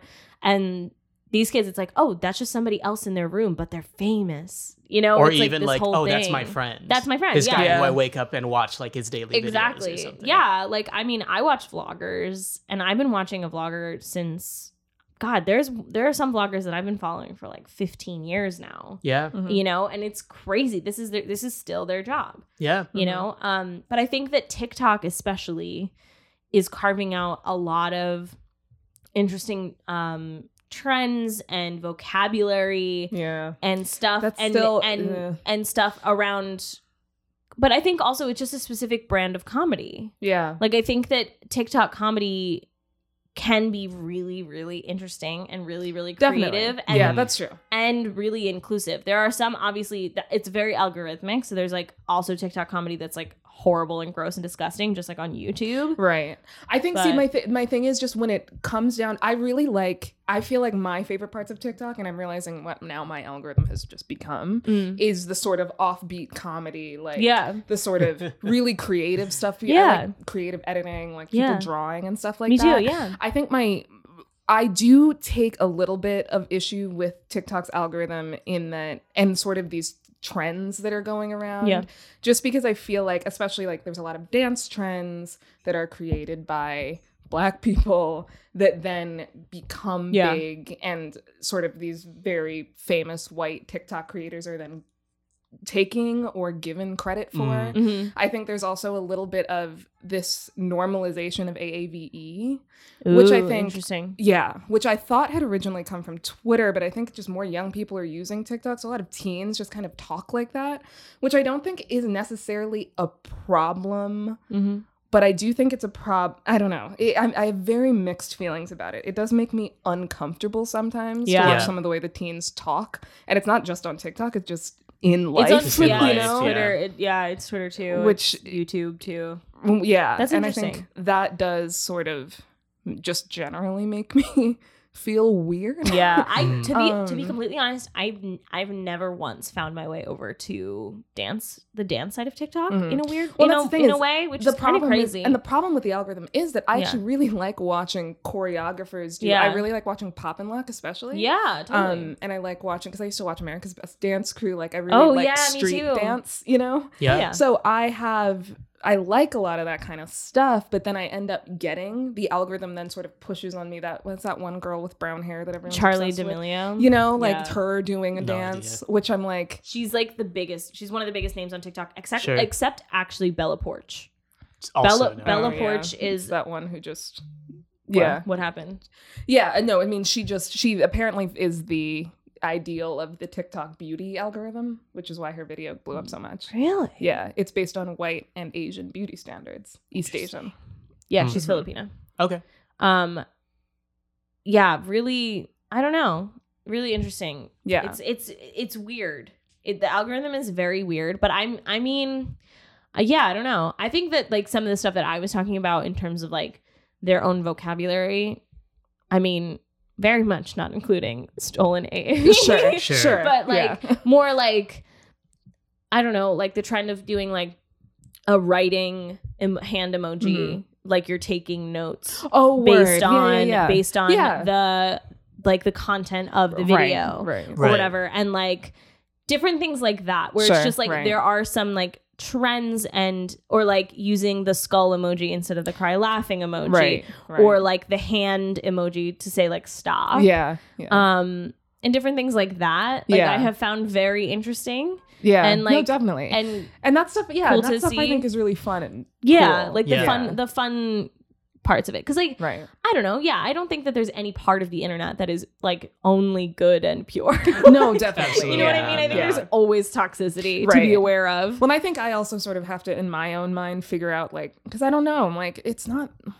like objectively a bad thing that this is how teens talk. You know what I mean? Oh yeah. It's not. I don't know. It does. It's just. I think it just makes me feel weird. Yeah. It's to me. It's like more than valid. Thing. You know, like it's just it's how you feel about this. I would think that it's also maybe not all social media, because I think it is also like in a lot of ways like influencer culture. Like I think that people going like, oh, if I like a person, I should just try to be exactly like them. And it's like, and it's now it's like there are a bunch of rappers, there are a bunch of Black people speaking in a way that does not have anything to do with you, Miss Lady from Wisconsin. You know what I mean? Or whatever. And they're like, but I just want to be exactly like them. And and not understanding the implications of appropriation when, even if it is with like good intentions, and they're just trying to be exactly like Meg or exactly like Cardi, you know what I mean? It's also like, I think some of it is, I don't know. Which is that's the thing. I feel like it is. I've heard a lot of people have told me when I sort of. I think it's something that they need to talk about to the kids, though. Right. You know, like we need to tell a lot them. of people have been like, "Well, imitation is the purest form of flattery." No, like, that's not. no, it's not. Yeah, I don't know who came up with it. The person who came up with that was an imitator, not and also I think the saying is the sincerest form of flattery, not the purest form. Whoops. Because it definitely, sincerest I could maybe buy. Yeah, but I think that's the original saying. But I don't think that it's true, to be honest. I think it's annoying. Right. But what I was gonna say is I thought I even saw some of that happening in Japan when I was over there last year. That's a huge thing too. There's a lot more like Japanese gals with braids going on. Yeah. I mean, even if you listen to like K-pop, like most of Blackpink's discography is hip hop. Yeah. You know? It's I think it's definitely something. Yeah, I just feel like it's something I wish we sort of were just more like talked more about it.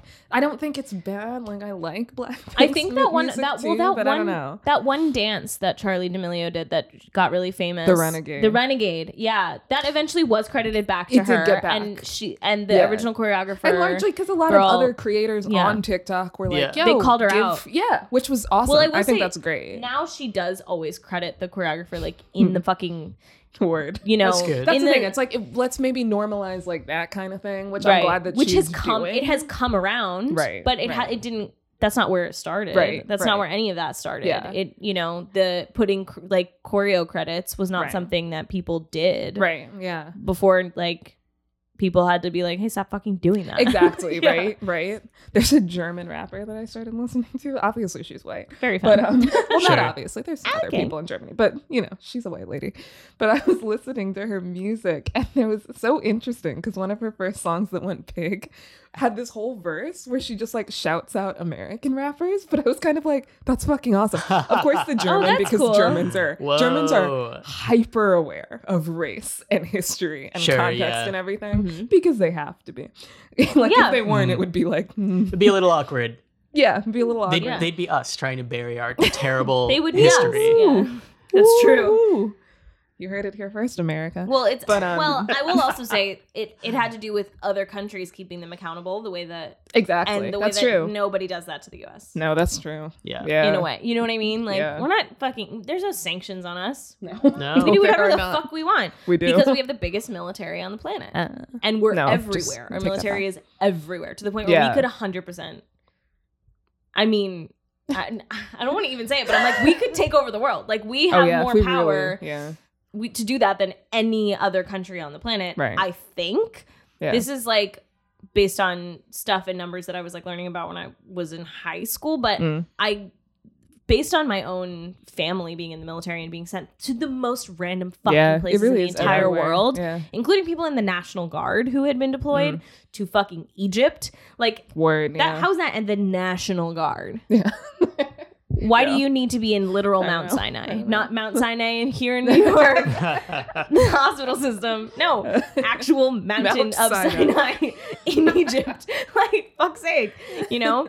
We're everywhere. So I think that, like, people need to start punishing. Like, we need to get put in timeout. Yeah, the way that we put other countries in timeout for doing anti-democratic shit. Please, we need to get put in timeout. Like, please, somebody during the police brutality of like so many human rights violations. So many and the UN did not even. They were like, shit. Where? That's interesting. Like, I wasn't thinking that any other country would intervene in our business, but we intervene in everyone else's business. Please intervene in our business.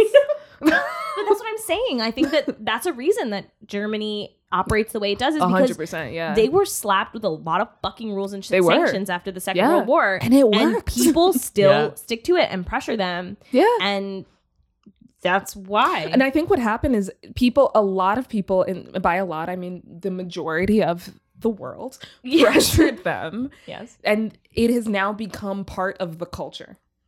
Like babies are born and brought up in a culture of accountability. Yeah. You know? And I think it just has to become part of the fabric of the country over years and years. And I that's not the culture of America. No, it's not. No, but I think that we're heading toward something in the fact that like it seems like the young people are the most like hungry for accountability in a way that is kind of heartening. Yeah.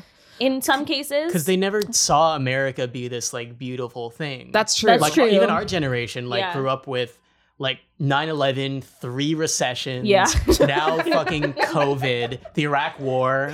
Wow. Yeah, we were in never 3 in my wars life have I constantly. seen America be like a beautiful place, you know? Right. Like obviously there's nice things happening everywhere, but I've never like looked at our country and been like, wow, we're doing everything right. Yeah. Really making it all really happen. nailing it here.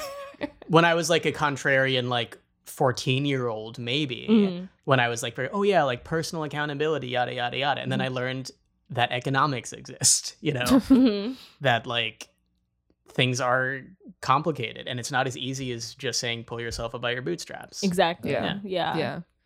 Definitely. How did we get here? I don't It started with JoJo's Bizarre Adventure. Incredible. This is all a JoJo reference. Alex is trapped in a giant JoJo reference. I'm trapped in anime hell. You mean anime heaven? Hey. You mean Heaven's Door? Heaven's Door. Great. Let's go JoJo straight reference. to the internet junk drawer. It rhymes. I don't. Straight to the internet Do junk you drawer. guys not do like a little song for it? There is a song. We have a theme song. It's put in post. Oh, cool. Do you want me to do You're it? a fake fan. Wow.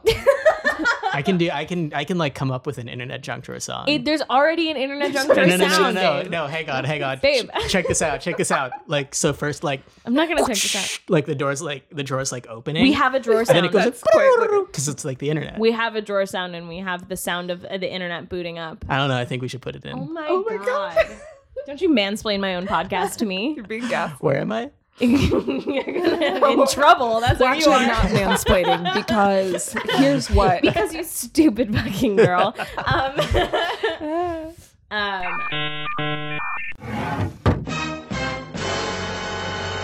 What I saw today that really infuriated me. Ooh.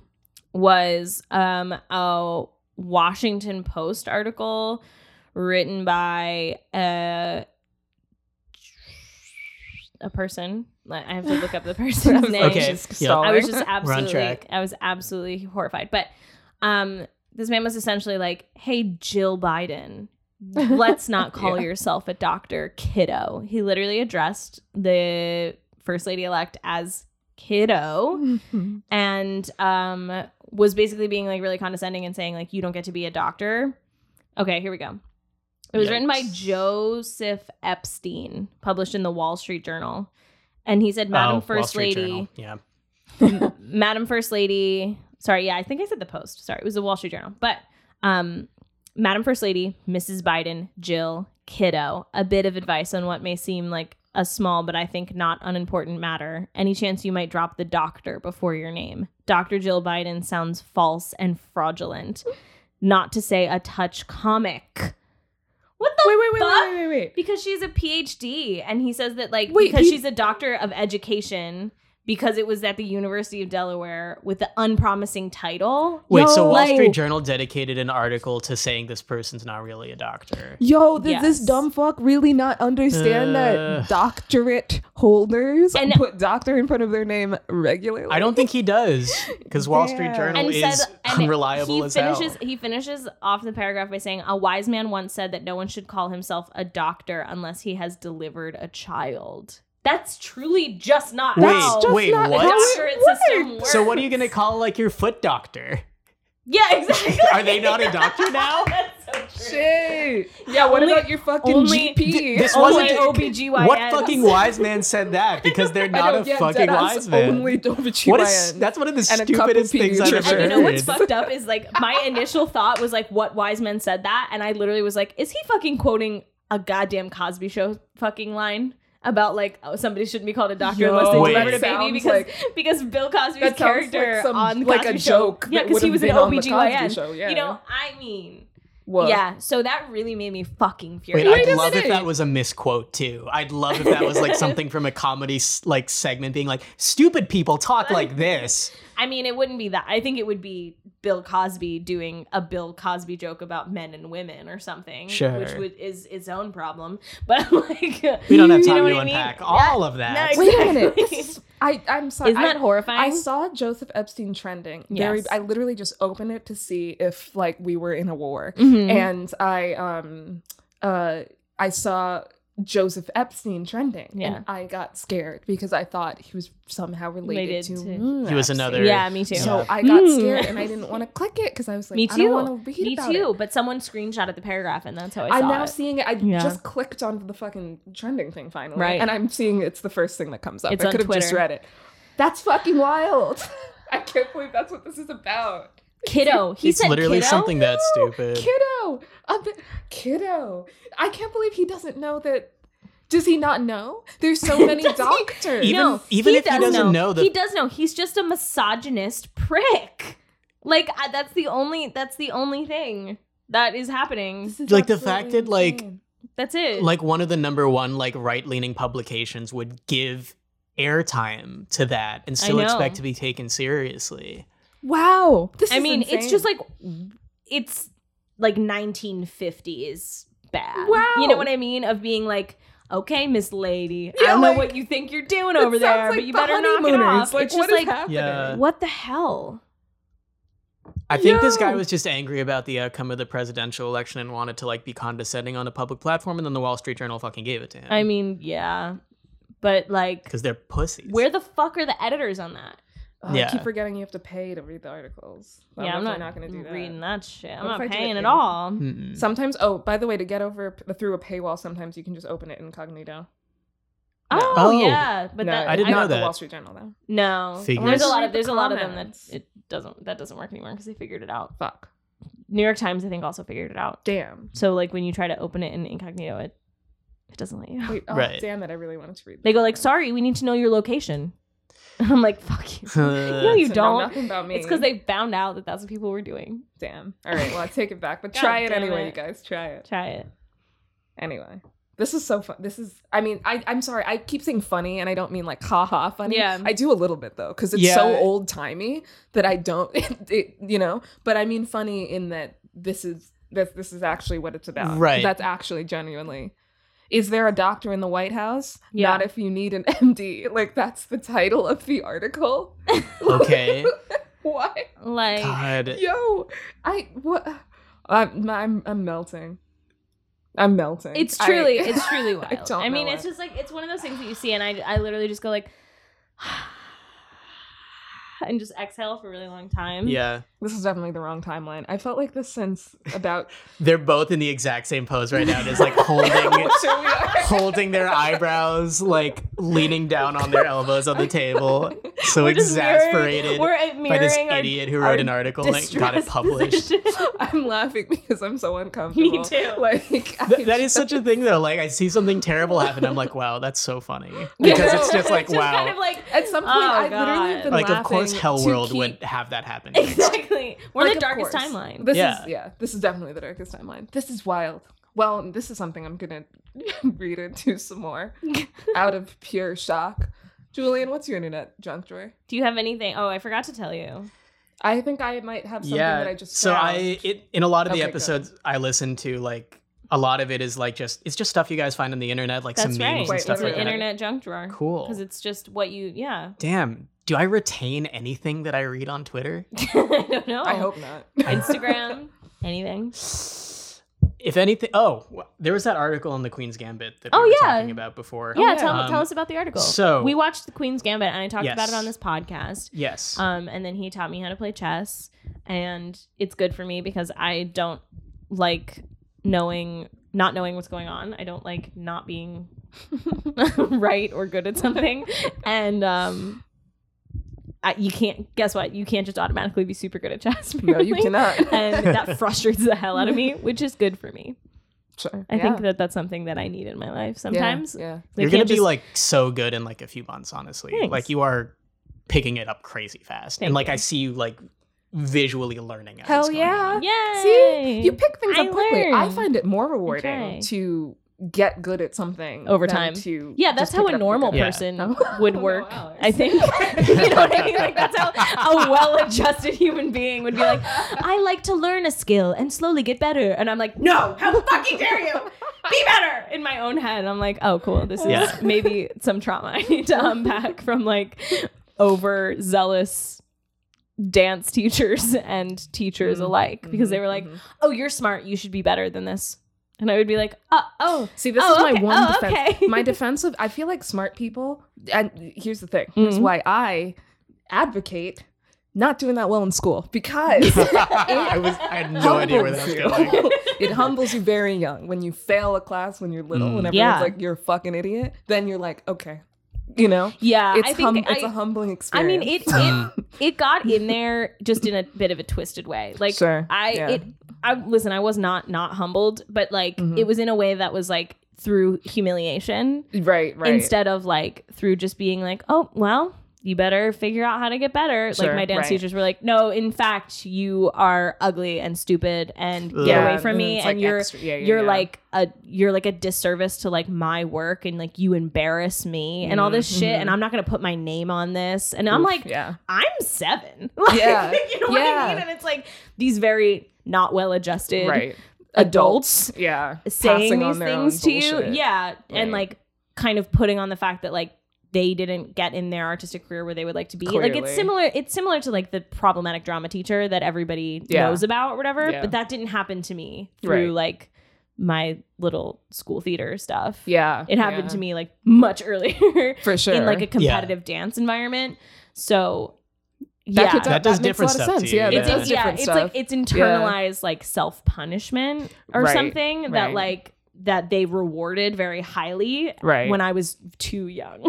For sure. So like No, it's super fucked this up. has been yeah. therapy corner with Alex. And I will say, and not to, make it about Anyway. me, but Go I ahead. also do Please think do. when kids don't do well in school, we also get it. Because it's also not healthy on the brain for you to say, like, to a kid, like, you're stupid. Right. No, it's like, not. maybe No. we need to learn, teach differently. Yeah, maybe Yeah. it's like But- maybe you need to learn it a different way. Yeah. Yeah. But Yeah. it is humbling. Any kid is capable of learning. Yeah. Like Yeah. you just kind of need to reflect and be like, why are they not doing it? It's probably on me as the adult. Yeah. And not the fucking 6-year-old. Yeah, Yeah, exactly. But anyway, everyone fail. Yeah, I mean, fail Exactly. hard. Like I just failed very much a lot just yesterday. So There you like go. I got rejected from a very prestigious opportunity, and so Right, it's like, yeah. but I'm fine. You know what I mean? The like world, it's just like I feel like the keeps- purpose keeps of going. failing is Yeah. that you have to is to learn, not like the other weird shit that people say to you or that you say to yourself. It's that you realize all of a sudden it's a month later and Yeah. you're like, oh, You just submit to the next thing. You keep going. keep rolling. exactly. Yeah, exactly. And then And- you're like, oh, cool. Or people who Yeah. don't. I think people also in non-creative fields also Right. are not used to getting rejected As much as Sure, we are, You know, yeah, that's I true. mean, they And I are- think- we're seasoned failures. We are seasoned. Yeah, exactly. Seasoned rejectees. Yeah. exactly. Yeah. Yeah. So I feel like sometimes you gotta seek out some Yeah. failure if you're Yeah. not in the If It's you're like- not in the arts, Right. yeah, It's like fully, very you much know a what part I of mean? try our to maybe career do that the like arts. yeah, try to draw something and be like, I suck at it. and then You know? stop yelling And at then be- people for not doing Yeah, super yeah, yeah. well. Yeah, exactly. At the art stuff that you consume. yeah. Looking at you, finance people. Anyway. Yeah. It's like such a part of our career that like we're just kind of expected to make things and make things and make things and make things, and eventually like every like 30 things something will happen. Content. Yeah, exactly. Yeah, That's yeah. true. Yeah. Yeah, Totally. that's just built into how creatives have to succeed. Yeah. Yeah. So 100%. what about Anyway, the internet this jumps right. critique of the Queen's Gambit? So this is all just Yeah. kind of about why it's important for me to learn chess, because it's a hard thing and I need to like learn it slowly. Do Right. it. But we didn't watch the Queen's Gambit slowly. We watched it like basically all We in watched a it in a day. day. We literally watched it in a day. Yeah. Incredible. Also, It's I will short say though, I right? learned to play chess fucking stoned and drunk. I was crossfaded and I learned. I feel like that's kind of a good way to learn it though, because then it's not as you're actually like so high pressure to and you're like I feel like especially in the beginning to move. What do I do? And if you just gotta like chill, you know. Yeah, that was my whole thing. I was like, I gotta chill. You just gotta chill, and you gotta see, because you'll see more stuff if you chill. Yeah, and it was also interesting hearing because you're someone who grew up more on checkers. Yeah, where the point is to like capture piece, right? Whereas in chess, to be it's multiple more, captures, right? Sure. Whereas in chess, it's like I want to capture this piece, but only if it's safe, only if it's protected, only if the net gain is greater than the net loss. Right. So it's a whole different like equation. Definitely, because I used to play regular checkers and Chinese checkers quite a lot, and so the switching from that mentality was actually kind of hard for me. I found, especially when dealing with like diagonal captures. I was often looking for like angles or like to capture multiples, and then I was like, oh wait, what? I'm just going. That's not working. That's not working. And also like this one can move straight. There was a lot of times where I was like, I forgot that one could move like that. No, it's true. I feel like that's like you said, memorizing like, okay, this one goes especially in the beginning, like for real. Yeah.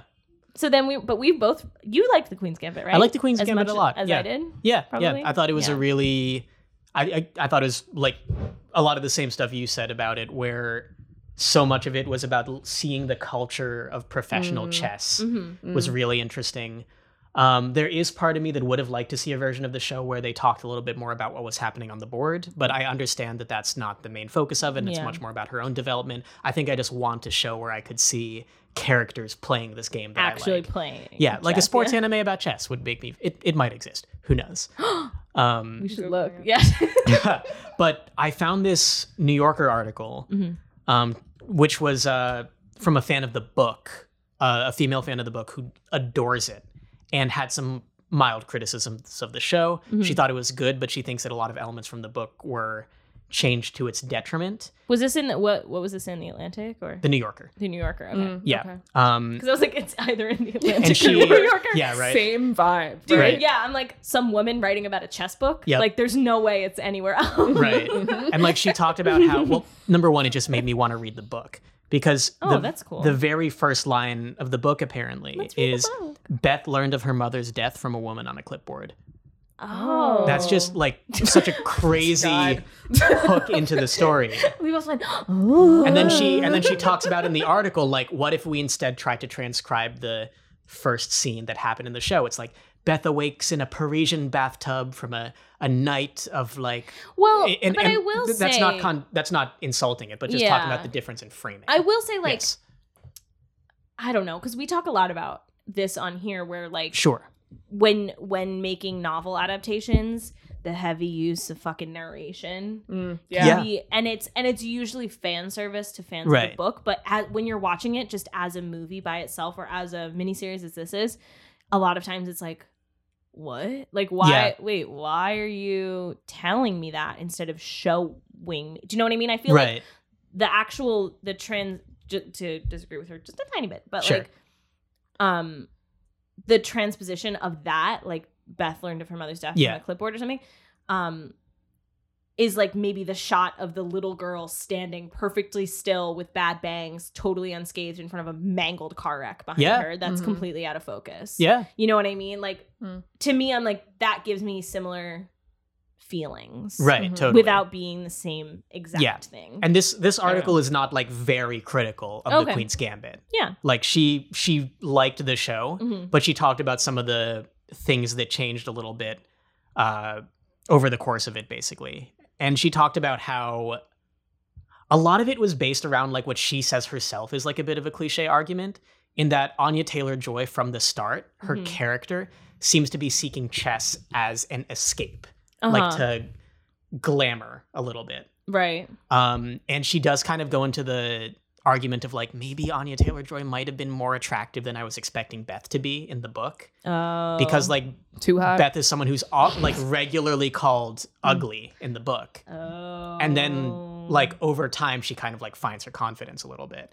And she admits that it's your new favorite letter. So you should see see your face. Hang on, I want to do. So close to her nose. I do want to find some of the quotes from the article because it was really interesting. Fair. Yeah, that happened. I like how you just went too out. And it like too hot. Yeah, like it talked about Anya Taylor-Joy's performance a little bit, and it said they gave her like bad bangs, and then we're like, isn't she ugly? Yeah, that's about it. Wow. But then times when movies, like in the beginning of The Devil Wears Prada, where they're like, Anne Hathaway is so fat and ugly, which is what are you talking I get about? also like a commentary on the fashion industry, but also like hilarious. Yeah, I love it. Jesus Christ. Yeah, that was a thing for me with Hermione too. Oh yeah. Just going all the way back. Talked about that. Yeah. And even J.K. Rowling, we acknowledge the fact that she is a fucking turf here. Anyway, but she talked about when they first cast Emma, she was like really worried because she was like, oh my God, she's so fucking darling. Like she's pretty, even as a tiny, tiny tot. Yeah. And everyone was like, and then she was like, weirdly enough, she was annoying enough though. Like she was like, she didn't say as much, but she was like, I was on the phone with her and she wouldn't shut up about the character, and I was like, it's like Hermione or something. You know what I mean? Honestly, like, that's fair. It was like, and it was some bullshit like that. And I was like, I mean, that's very fucking real, but also like, Jesus Christ. That's hilarious. I know. I was gonna say that is actually pretty funny. That TikTok sound of that kid going, Jesus Christ. Yeah. That's how I feel. That's so pretty funny. But so funny. The idea that it's like, she gets to be confident and glamorous because of her brain and not because she looks like Anna Taylor-Joy leaning over a chessboard. Yeah. I get fair. that. And like, that's a fair critique for sure. I do want to read a quick segment from the article, and I want to credit the author. Her name is Sarah Miller, who is a NorCal New Yorker writer. But this segment of the article describes Anya Taylor-Joy's performance. Even as an orphan in her sweet white nightgown, elbow-checking Jolene, smiling with sexy snideness, there's no question that Netflix Beth will land on her feet. She walks into every room like she owns it. One signature move is tucking her chin into her chest, looking up at people with widened eyes, a disdainful miming of submission. I just thought that was really well written. Yeah. Whereas, like, you're not sure book Beth is going to land on her feet. That you're not sure she's going to be like okay in general. Right. And that was just very interesting. That's very to me. And it just makes me want to read the book. It really makes me want to read the book because apparently it's like a very fast-paced, action-packed story. Oh, cool. That is like cool. as a chess novel even. Yeah, because so shout out to that article. It made me think a lot. Definitely. Oh, that's really interesting too. Yeah, because there was definitely the element of like, I kept being like, where's she getting all this money? Yeah, like that was just a genuine question because it was kind of like, I guess, chess winnings or whatever. And like, there is the thing about the house and the dad and blah blah blah, but it's like, to an extent, it's like you still have to pay when they started getting into like her paying for her trip to Russia. Yeah. And like using the Christians who wanted to like spread democracy and religion over to the there Soviets. To the Soviets. She's like, yes, well, communism is atheism and we gotta get that out of here or whatever. And she was like, okay. And so they were gonna pay for her tickets to Russia. And this is just like a small plot point, but it just made me kept being like, because she was like, oh, I don't have any money. And I was like, what about this fucking house you live in like a 3-person house by yourself. Yeah, like go live in a weird apartment. Like one guy. Was she house poor?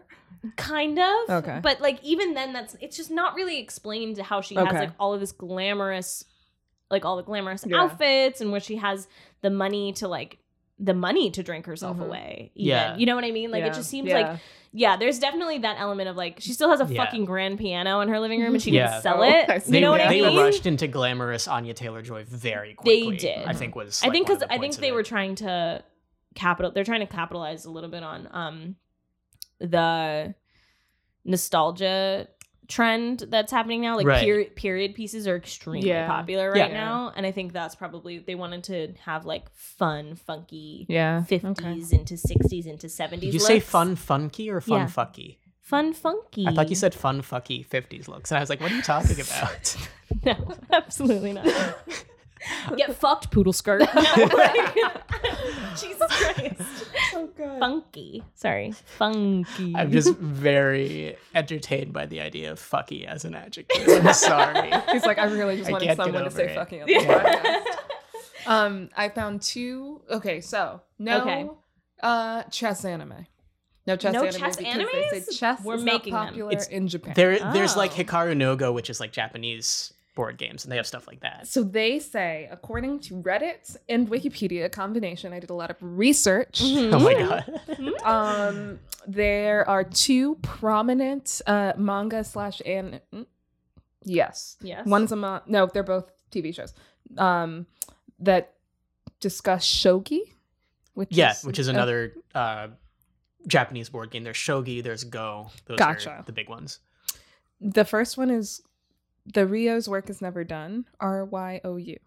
Ryo. Okay. Ryo no Oshigoto.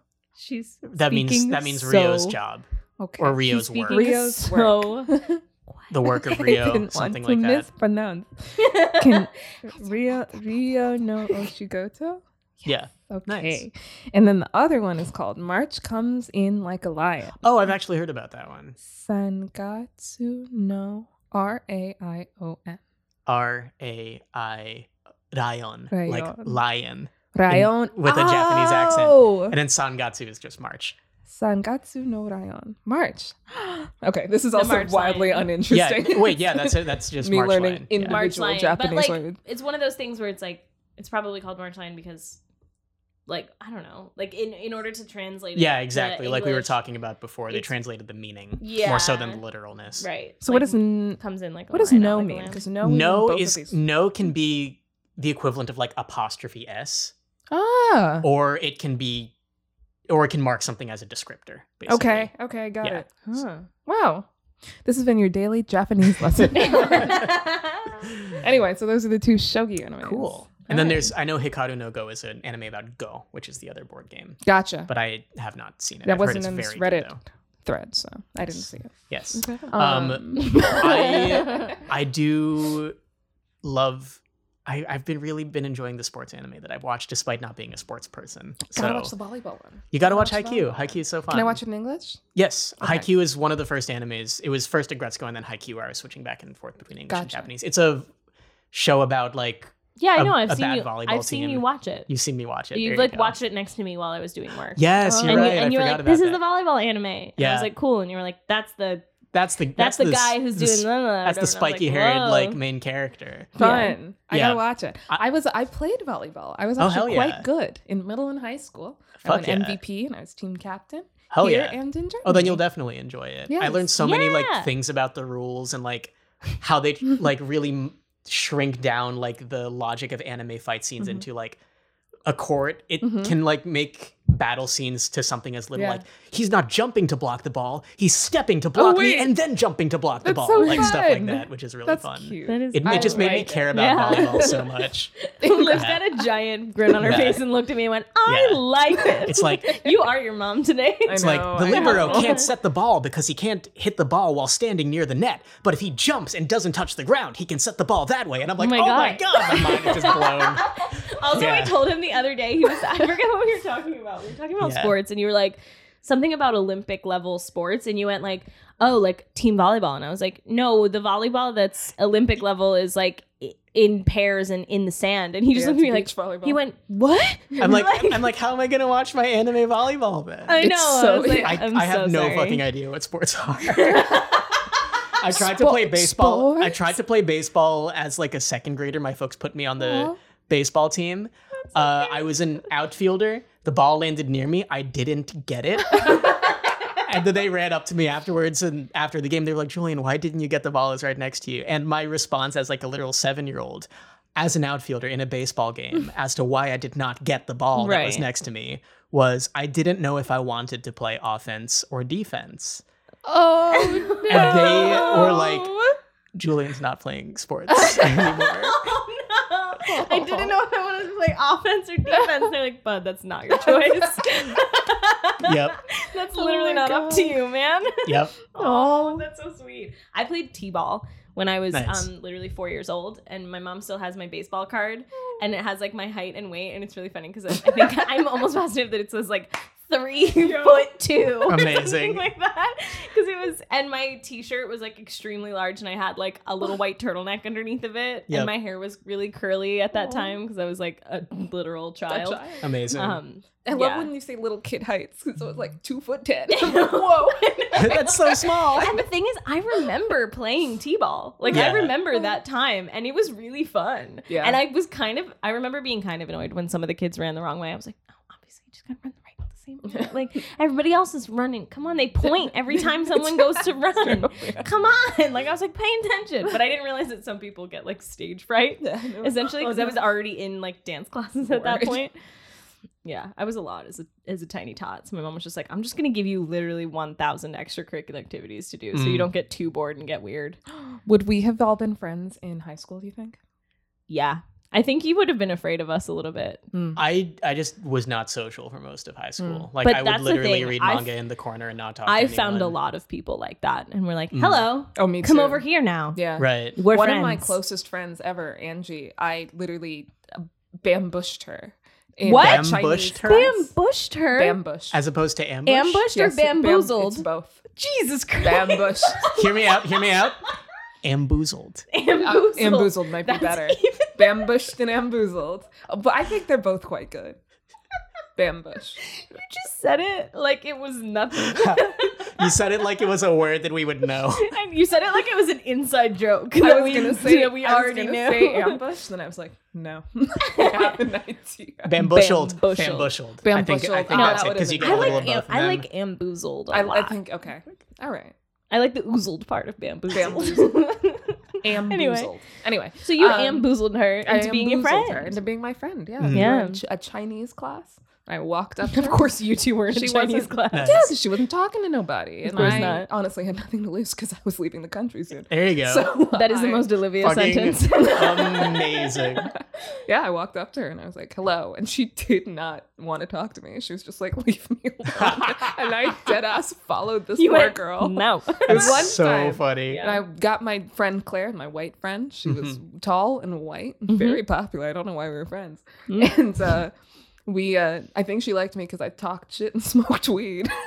Sure. But I found her. And that's just why like, we like you too. This is my friend Angie. And she was like, we're not friends, no. And I said, we're going to go to lunch off campus. Do you want to come? And she was like, I don't think so. I think I'm going to go home. I'm like, we'll walk with you. And then we fucking followed her into the parking lot. She was like, okay, bye. And I was like, see you tomorrow. See you.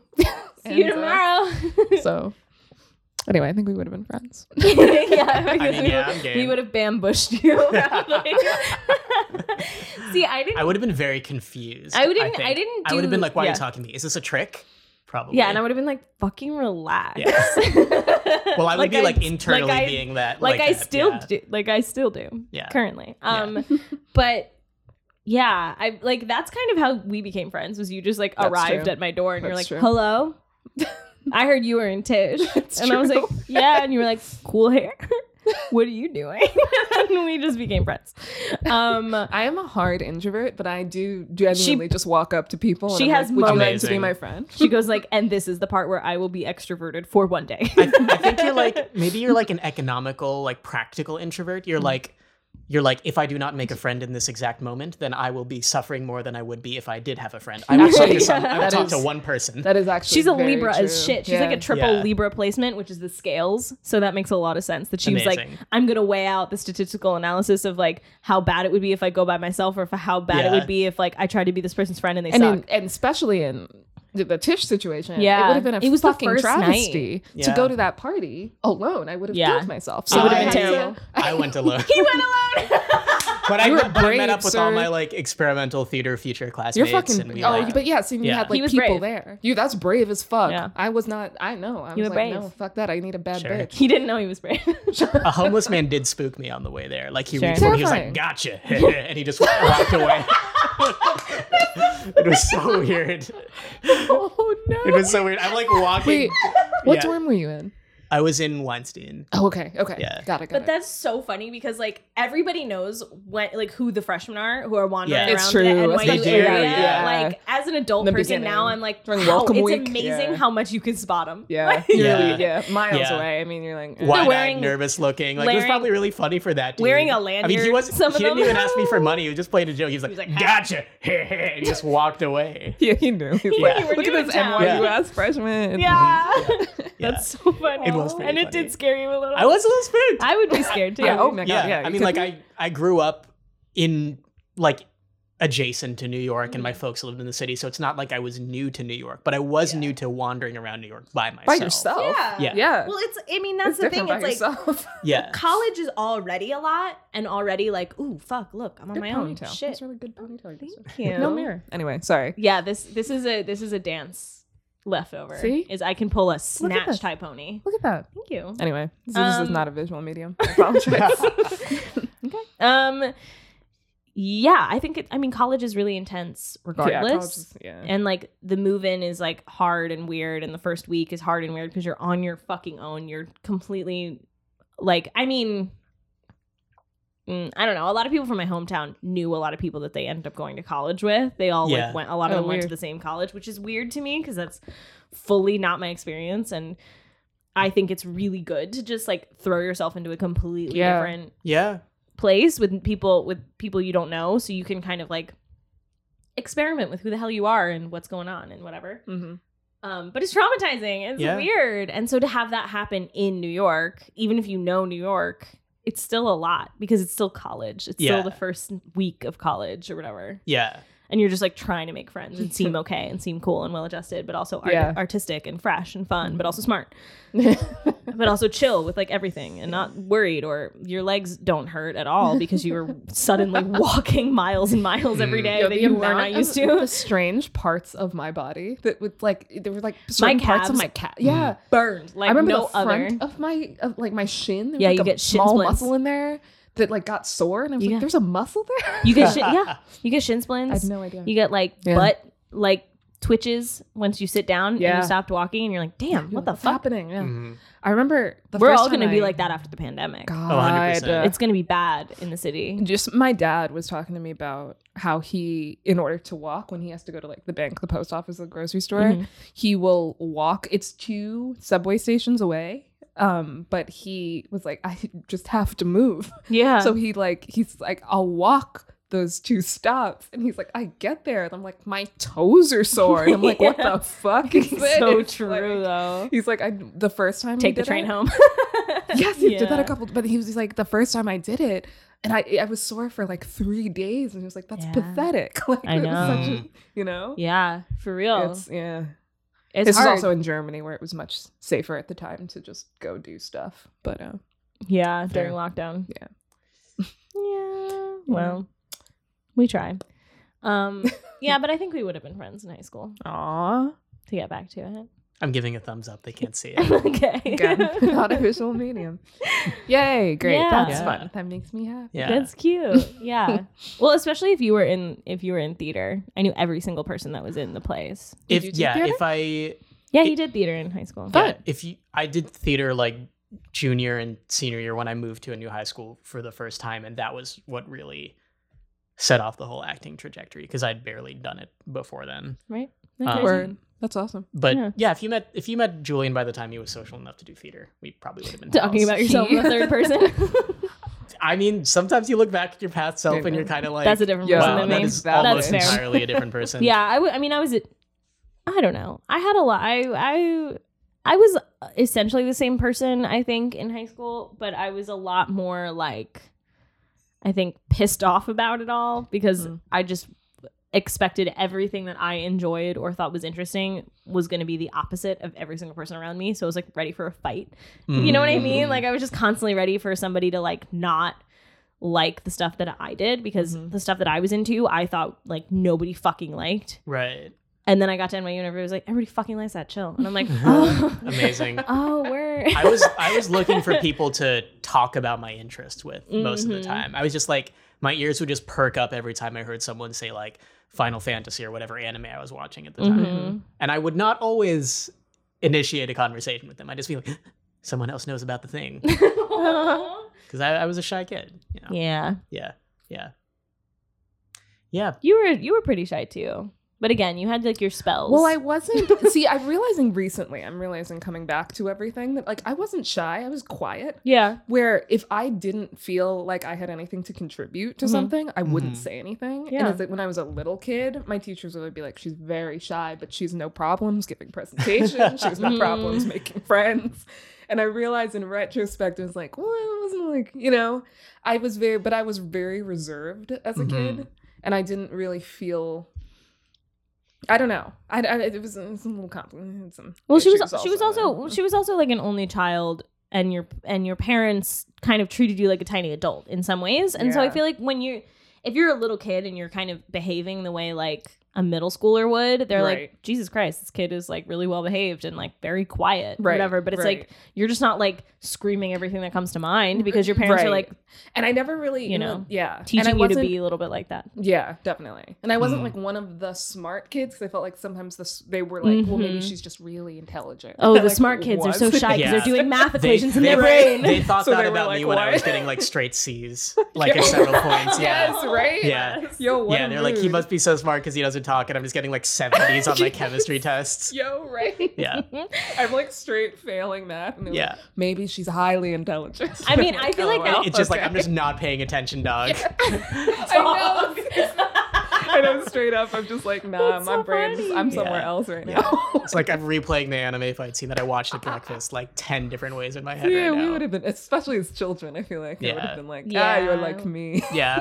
I would have like waddled over and been like, hi guys! And like been like really kind of like taking up all of the conversation by like chit-chatting. But I think that I was friends, especially in high school, with like a lot of introverts, to the point, honestly, a little bit where like I did really need to be around theater kids after a while in high school, especially because they kind of got to the point where they were like finally being really good and okay with being introverts, and we're kind of like, why are you so fucking loud in some ways? And I was like, hey, what the heck, you know? And there's a little bit of that too, like a little bit of the backwards thing where like people wouldn't expect me to be smart because I was chatty, and like, or if I was like, because I was in the plays or something. Like I remember my English teacher, who I really adored. He was my I don't know. It was in high school. Mr. Blaney. Shout out. I don't know how he is or where he is. He's listening to he's this. The best.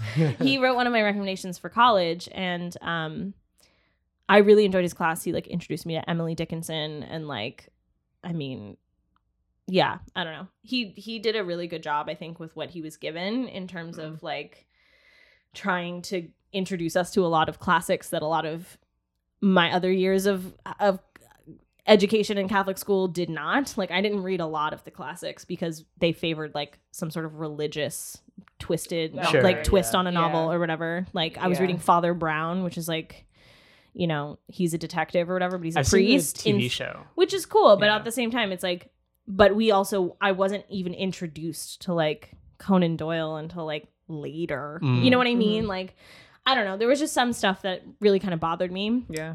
And he was really good about being like, let's hit all the majors because like we should, and you should know this as a person going into the world kind of a thing. And we're not going to spend too much time on anything in case you get really fucking bored. But you know, like he was very like, awesome. He was very like, we're clipping along. We're clipping along, you know?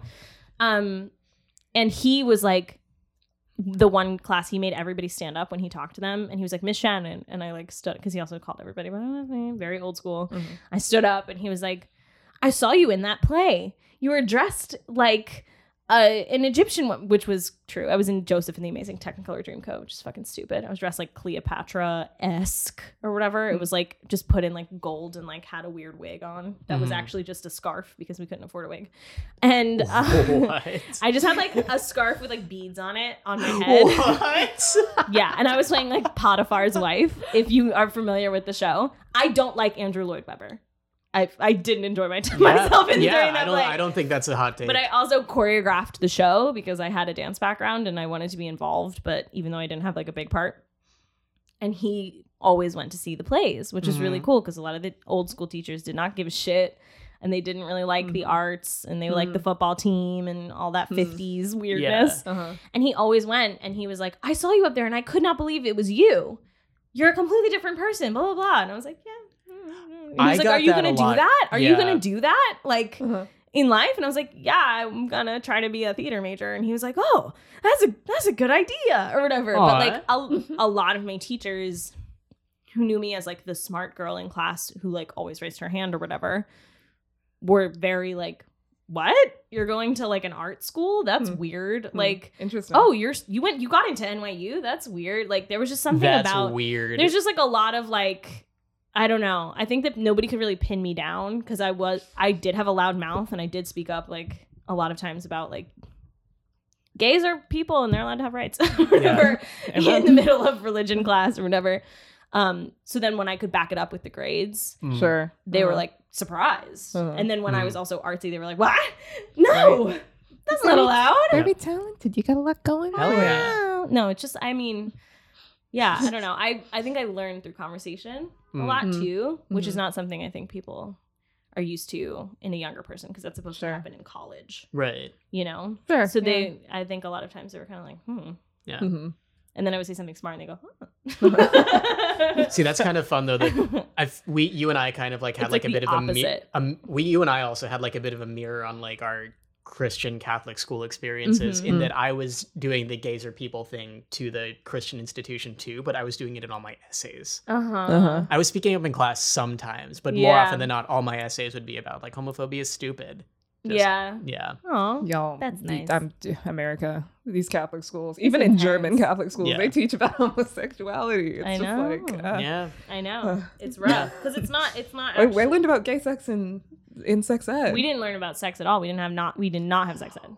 So I was in Texas during the sex ed period of everything, and literally these like 20-year-olds walk in, and they're like, "We all know about sex, right?" And like that was most of the conversation. It's like, there's 3 types of sex. It was so dumb. I mean, that's still more than I got. Right. We did not have that conversation. We had a conversation about periods, like about the change, like about puberty and stuff. And we got little like puberty packs when we were like in 5th grade. Yeah. With like mini deodorants and stuff, being like, you guys all smell. Like, your bodies are changing. Very Please funny. fucking wear deodorant. Please fucking shower. Oh my God.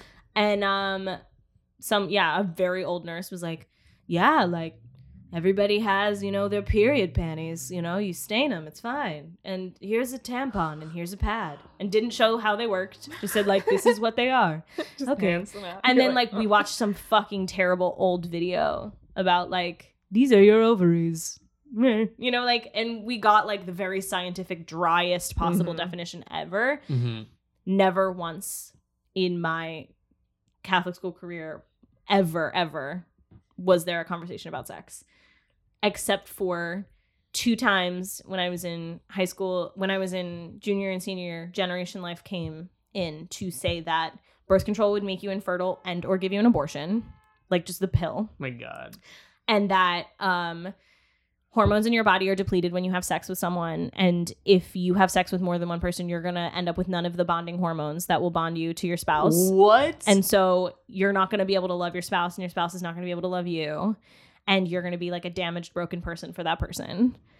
And that's so twisted. Basically, if you make out with someone, you're tempting them into sex. And so that's like a sin to even go like any further. That's just straight up. Isn't that the bonding hormone shit is just straight up lying? It is, and so is the birth control stuff. Yeah, too. Like there are complications with any medication, but the birth control is so nuanced now and has like way more iterations than you think. The pill, especially, like there are a lot of different cocktails that can work for different people based on what they need, and to prevent stuff like that. That's like the worst case, crazy, weird example that like you could possibly get pregnant while on the pill, and the pill would be a problem for that pregnancy, right? But like, oh my God, but that was the only sex quote education. And they also told us that like basically condoms were bullshit too. They told us that like condoms didn't protect against most STDs that you could get. No. Yeah. They said like even if you use a condom, sex is really bad and you're gonna get sick and die essentially. Like that whole thing in Mean Girls is like 100% terrible. pregnant. and die. God. Isn't it crazy? That's and wild. I was livid about it even when I was a kid. Yeah. Like I was just like, I don't know jack shit. I have to learn everything from fucking Tumblr and shit. Yeah. Yeah. Honestly, thank God for the internet. Yeah. Because I'm honestly floored at even people who go to seemingly liberal schools in certain states in this country who don't get any sex ed. I know. Like seemingly It's like bad. private liberal in quote schools that they just don't. They were just like, oh yeah, we had health class, but no, they just didn't talk about it, which is like absolutely insane. It's the generations that are like making the curriculum and have no idea how to talk to people about this. They don't think they should, in addition to like the terrible religious unpacking of everything. But even in like liberal schools, people just have no idea they can and should, and I think a lot of them just don't want to talk to teenagers about this stuff. Yeah, and I think part of it is that some of them, they had such poor educations on it, and so then the only thing they know about sex is their own experience. They don't want to talk about that. That's a good point. You know what I mean? Instead of coming from an educated, objective place. I mean, in Germany, it was almost. I mean, speaking as an American, it was almost too dry. Also, where it was like, we learned the mechanics. I know every but you're an American person. Part. I know, like going through every single part of both anatomies. I know about chromosomal disorders. Intersex people. Amazing. I know about. They were like, the reason men are attracted to breasts and hips is evolutionary. The ideal ratio from breast to hip is this. Oh God! But that is not. I was like, I mean, Jesus it was Christ. just like they're like, the reason women swing their hips is to help attract a mate. Yeah. The reason men it was like fully so clinical. Yeah. And we were all just like writing it down, and then they were like, great. These are condoms. Here are the many types of birth control you can get for free. Go to your doctors. And that was it. We literally had things where around that age. So the first time I was in Germany, I was 12, and they were, well, no, I was 13. I repeated the 8th grade, famously. Famously. Everyone knows. But famously didn't speak German, was sent to a fully German school, and that's why she repeated 8th grade. Not because she was like not good at integers or something. Like, amazing. Jesus fuck. Didn't help. She didn't. I didn't. Do you know she didn't do well in math though. I know I didn't. Do you know that I dead ass failed math? We have like 8. It's kind of like the equivalent to 8 levels in Germany in 12th grade, and I'll be 2. Yeah. Hey. I remember. I got, so you pick 5 subjects. But you have to do English, German, and math, and then you pick the others. I think you can technically get out of English, but you shouldn't, because you got to speak English. But I failed math, the math exam, and I did okay, all things considered, in German. And it's not like German language, it's like German lit, like German comparative literature. English, And the exam is you go into a room, you have 3 hours, you have to like read a short story and analyze it. And it's like an old German one. I did fine. I think I got the equivalent of like a B-, which all things considered was that's like fucking amazing. Fantastic. Yeah, dude. Fuck. They were like, your analysis is pretty basic, and like, because I didn't understand a lot of the story, so I picked the part that I got. And I was like, I'm gonna write about that. And it was like, it is a story written in prose, and they were like, yeah. I mean, right. yes, you're not wrong, but all right. And I failed math, and they were literally called me into the office, and they were like, what happened? It's like, I don't understand. Math is the same here as in America. Literally, the teacher said that to me. He was just like, it's the same though. Like, you don't have to learn anything. Yeah. Like, you just have to keep learning math. The terminology is mostly in English. You're the opposite, like, Katie Heron. From Mean Girls. Quite literally the opposite. And they were like, I took a Chinese one, and I did well. And they were like, what? I don't. They That's so good. My poor principal was just like fully flabbergasted. That's He's so like, amazing. I don't know what to do about you because you have to pass math. It's because you're a polyglot. Polyglot.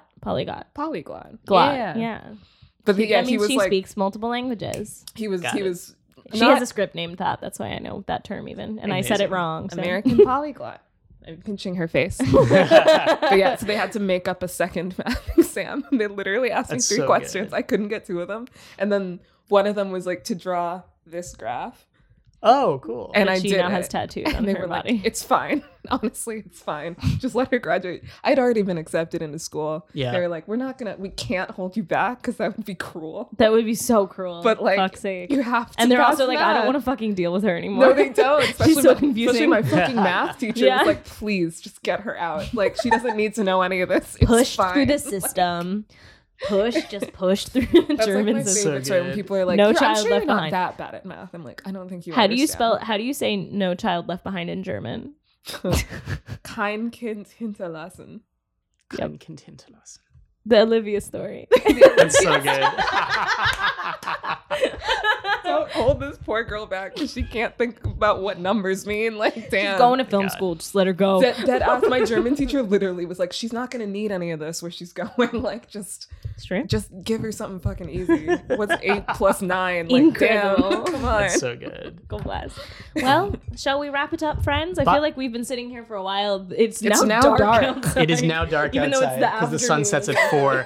I want to very quickly cancel myself for something I said earlier. In that I called the Wall Street Journal a bunch of pussies. I don't usually use the word pussy as an insult, but I very instinctively said it earlier. I don't know why. I think I might just hate the Wall Street Journal, but either way, I should have thought of something else. Sniveling cowards. Something else. I shouldn't have called them pussies. Wow. So woke. I didn't register. I kind of said it under my breath. I was like, bunch of pussies. Like a little bit about the Wall Street Journal. Canceled and renewed. Redeemed. Right? Redeemed. Picked up by a new network. Yeah. There you go. Now you're on NBC. I'm on NBC. Okay. Ding dong ding. He's like, I don't want to be on fucking NBC. NBC, they've never been canceled. Yeah, they've never been canceled. They've never made a fucking bad choice. That was also more of an acronym joke, but also. Oh. Whoa. Wow. That went right over my fucking head. Different wavelengths right now. We both went, whoa. We both stared into the middle distance like, never been. Anyway, thanks for being on the Ridiculous People podcast. It was fun. Yeah, no problem. Now you can break up with me because this has all just been a long game to get on the pod. Huh? First of all, I would never. Oh. Second of all, I wanted you to go along with it. She's like, no, I wanted you to be like, yup. I actually don't think I could. Oh, that's nice. What is he? Nice? Gross. Let's Isn't get it out weird of here. To date a nice person? Yes, it's very weird to date a nice person. Whenever they like do something, I literally will be like, what's your game? What's your deal? And he's like, fucking relax, God. We were talking about a TikTok that we saw in a previous internet junk drawer, I think, where it was maybe I don't know, but it was basically like a guy being like, like a guy is washing your dishes, and then he goes like, his phone buzzes and he goes, oh, can you grab that? And then she was like, you want me to answer your phone? And he goes like, yeah. And then he's like, oh, I'll give you my code. And then she puts in, she's like, you're going to give me your code? And he was like, yeah. And then he tells her the code and she opens it. And she goes, it's Nick and he wants to hang out. And he goes, oh, tell him I can't because it's our time. And goes back to washing the dishes. And it's like everybody just on TikTok was like, blown. I don't know what that's like. Oh my God. And even the TikTok like creator itself, like the caption was like, I don't know how to date a nice person. And it was her just being like, what? Are you sure? Yes. What? Just like hella sus the whole time. Like, what's going on? I was like, dude, that's fucking me. Such a mood. Yeah. You're a lot nicer than a lot of the other people that I've dated. Yeah. It's very weird. Cool. Not to insert myself into this. You're pretty good yourself. And Liv goes, cool. Yeah, not to insert myself into this, but yeah, he is pretty nice. I mean, true though, right? Nice. Same with the person that you're seeing also. Yes. Do you find we found ourselves in similar situations where we are a little bit more suspicious than we need to be? I'll literally confront him sometimes and be like, what are you doing? He's like, I'm just relax. Do you want coffee? I'm like, I don't know. Why? He's like, because it's nice. Yeah. Why are you asking me that? Yeah. What you put in there? He's like, whoa, coffee? I don't know. Cream and sugar? I don't know. I one time said like, you're nice in like a weird way. Angry way. Like, is that like in the accusatory way? He's like, you're nice also. And I'm like, what? He's like, no, I'm a bitch. Yeah, I know. That's your line. No, you suck. That's what you're supposed to say. Come on. You're supposed to say I'm needy and also a bitch. Yeah, exactly. I'm cold and distant and also way too needy. You have to say that. Thank you. That's exactly right. I am cold and needy, and needy, and too needy. Yeah. Oh, men. Anyway, yeah, y'all are good. I like you guys. I like hanging out with you. This was fun. This was fun. Neato. On the podcast, man. Come on back. Yeah, come on back to the pod. All right. So you'll hit stop, and we'll pretend it's next week, and the audience will never know. Whoa. Yeah. She goes. I exposed their game. That's right. We record these every week, which is not the easiest, and we definitely we have painted ourselves into a corner. Yeah, we by really doing did. that. Why did we decide on making this a weekly podcast? I recorded one episode of a weekly podcast with a friend, and we have not done episode 2 yet. This was 2 months ago, so and it's not been released, right? It has not been released. Yeah, I mean, we're not going to release it till we have a few episodes secret down tapes. And find the pattern. See, that's what we can't do, and that's the problem. Yeah, because the way that we've structured this is like to always be like about the newest thing and whatever. Yeah, because we're masochists. Oh, we're just reviewing funny movies, so it's okay. Well, that's what we do too. I know, but you review like recent ones. You have like a recency. That's true. A recency. We do have a recency. Yes. All right, everyone. Rate, review, and subscribe this podcast. Yeah, like and subscribe and comment. Yeah. And tell your friends. On Apple, it really helps on iTunes. Please. And follow us at A Ridiculous Pod on Twitter and Instagram. Yeah. Or you can follow me at Alex Shan, ALUXSHAN on Twitter, Instagram, or TikTok. I gave my stuff before. You can rewind if you're interested. No, Julian. Okay. You can follow him on Instagram at Julian JWLIAN.HE. And then on Twitter. And Twitter it's JWIIAN, but nobody knows that. And the first I is also capitalized. Okay. Anyway, mine's pretty. I mean, it's Liviosa, LIVIOSAH on Twitter and Instagram. Yep. You would get used to spelling it out if you did it. It's true. I just didn't want to put myself through the work of like thinking about it. It's fine. I'll do that emotional labor. That's fine. I can't believe it's a capital I. I can't believe it's a capital I. I know, right? I tried doing that on my first TikTok account and they did not allow it. You did. What happened? What? Something you put it. I think you put your Twitter handle into like a packet that you were creating or something, and I was like, "Oh, babe, there was a typo," and you went, "No, that's actually my Twitter handle," and I went, "What?" Yeah. I was so confused.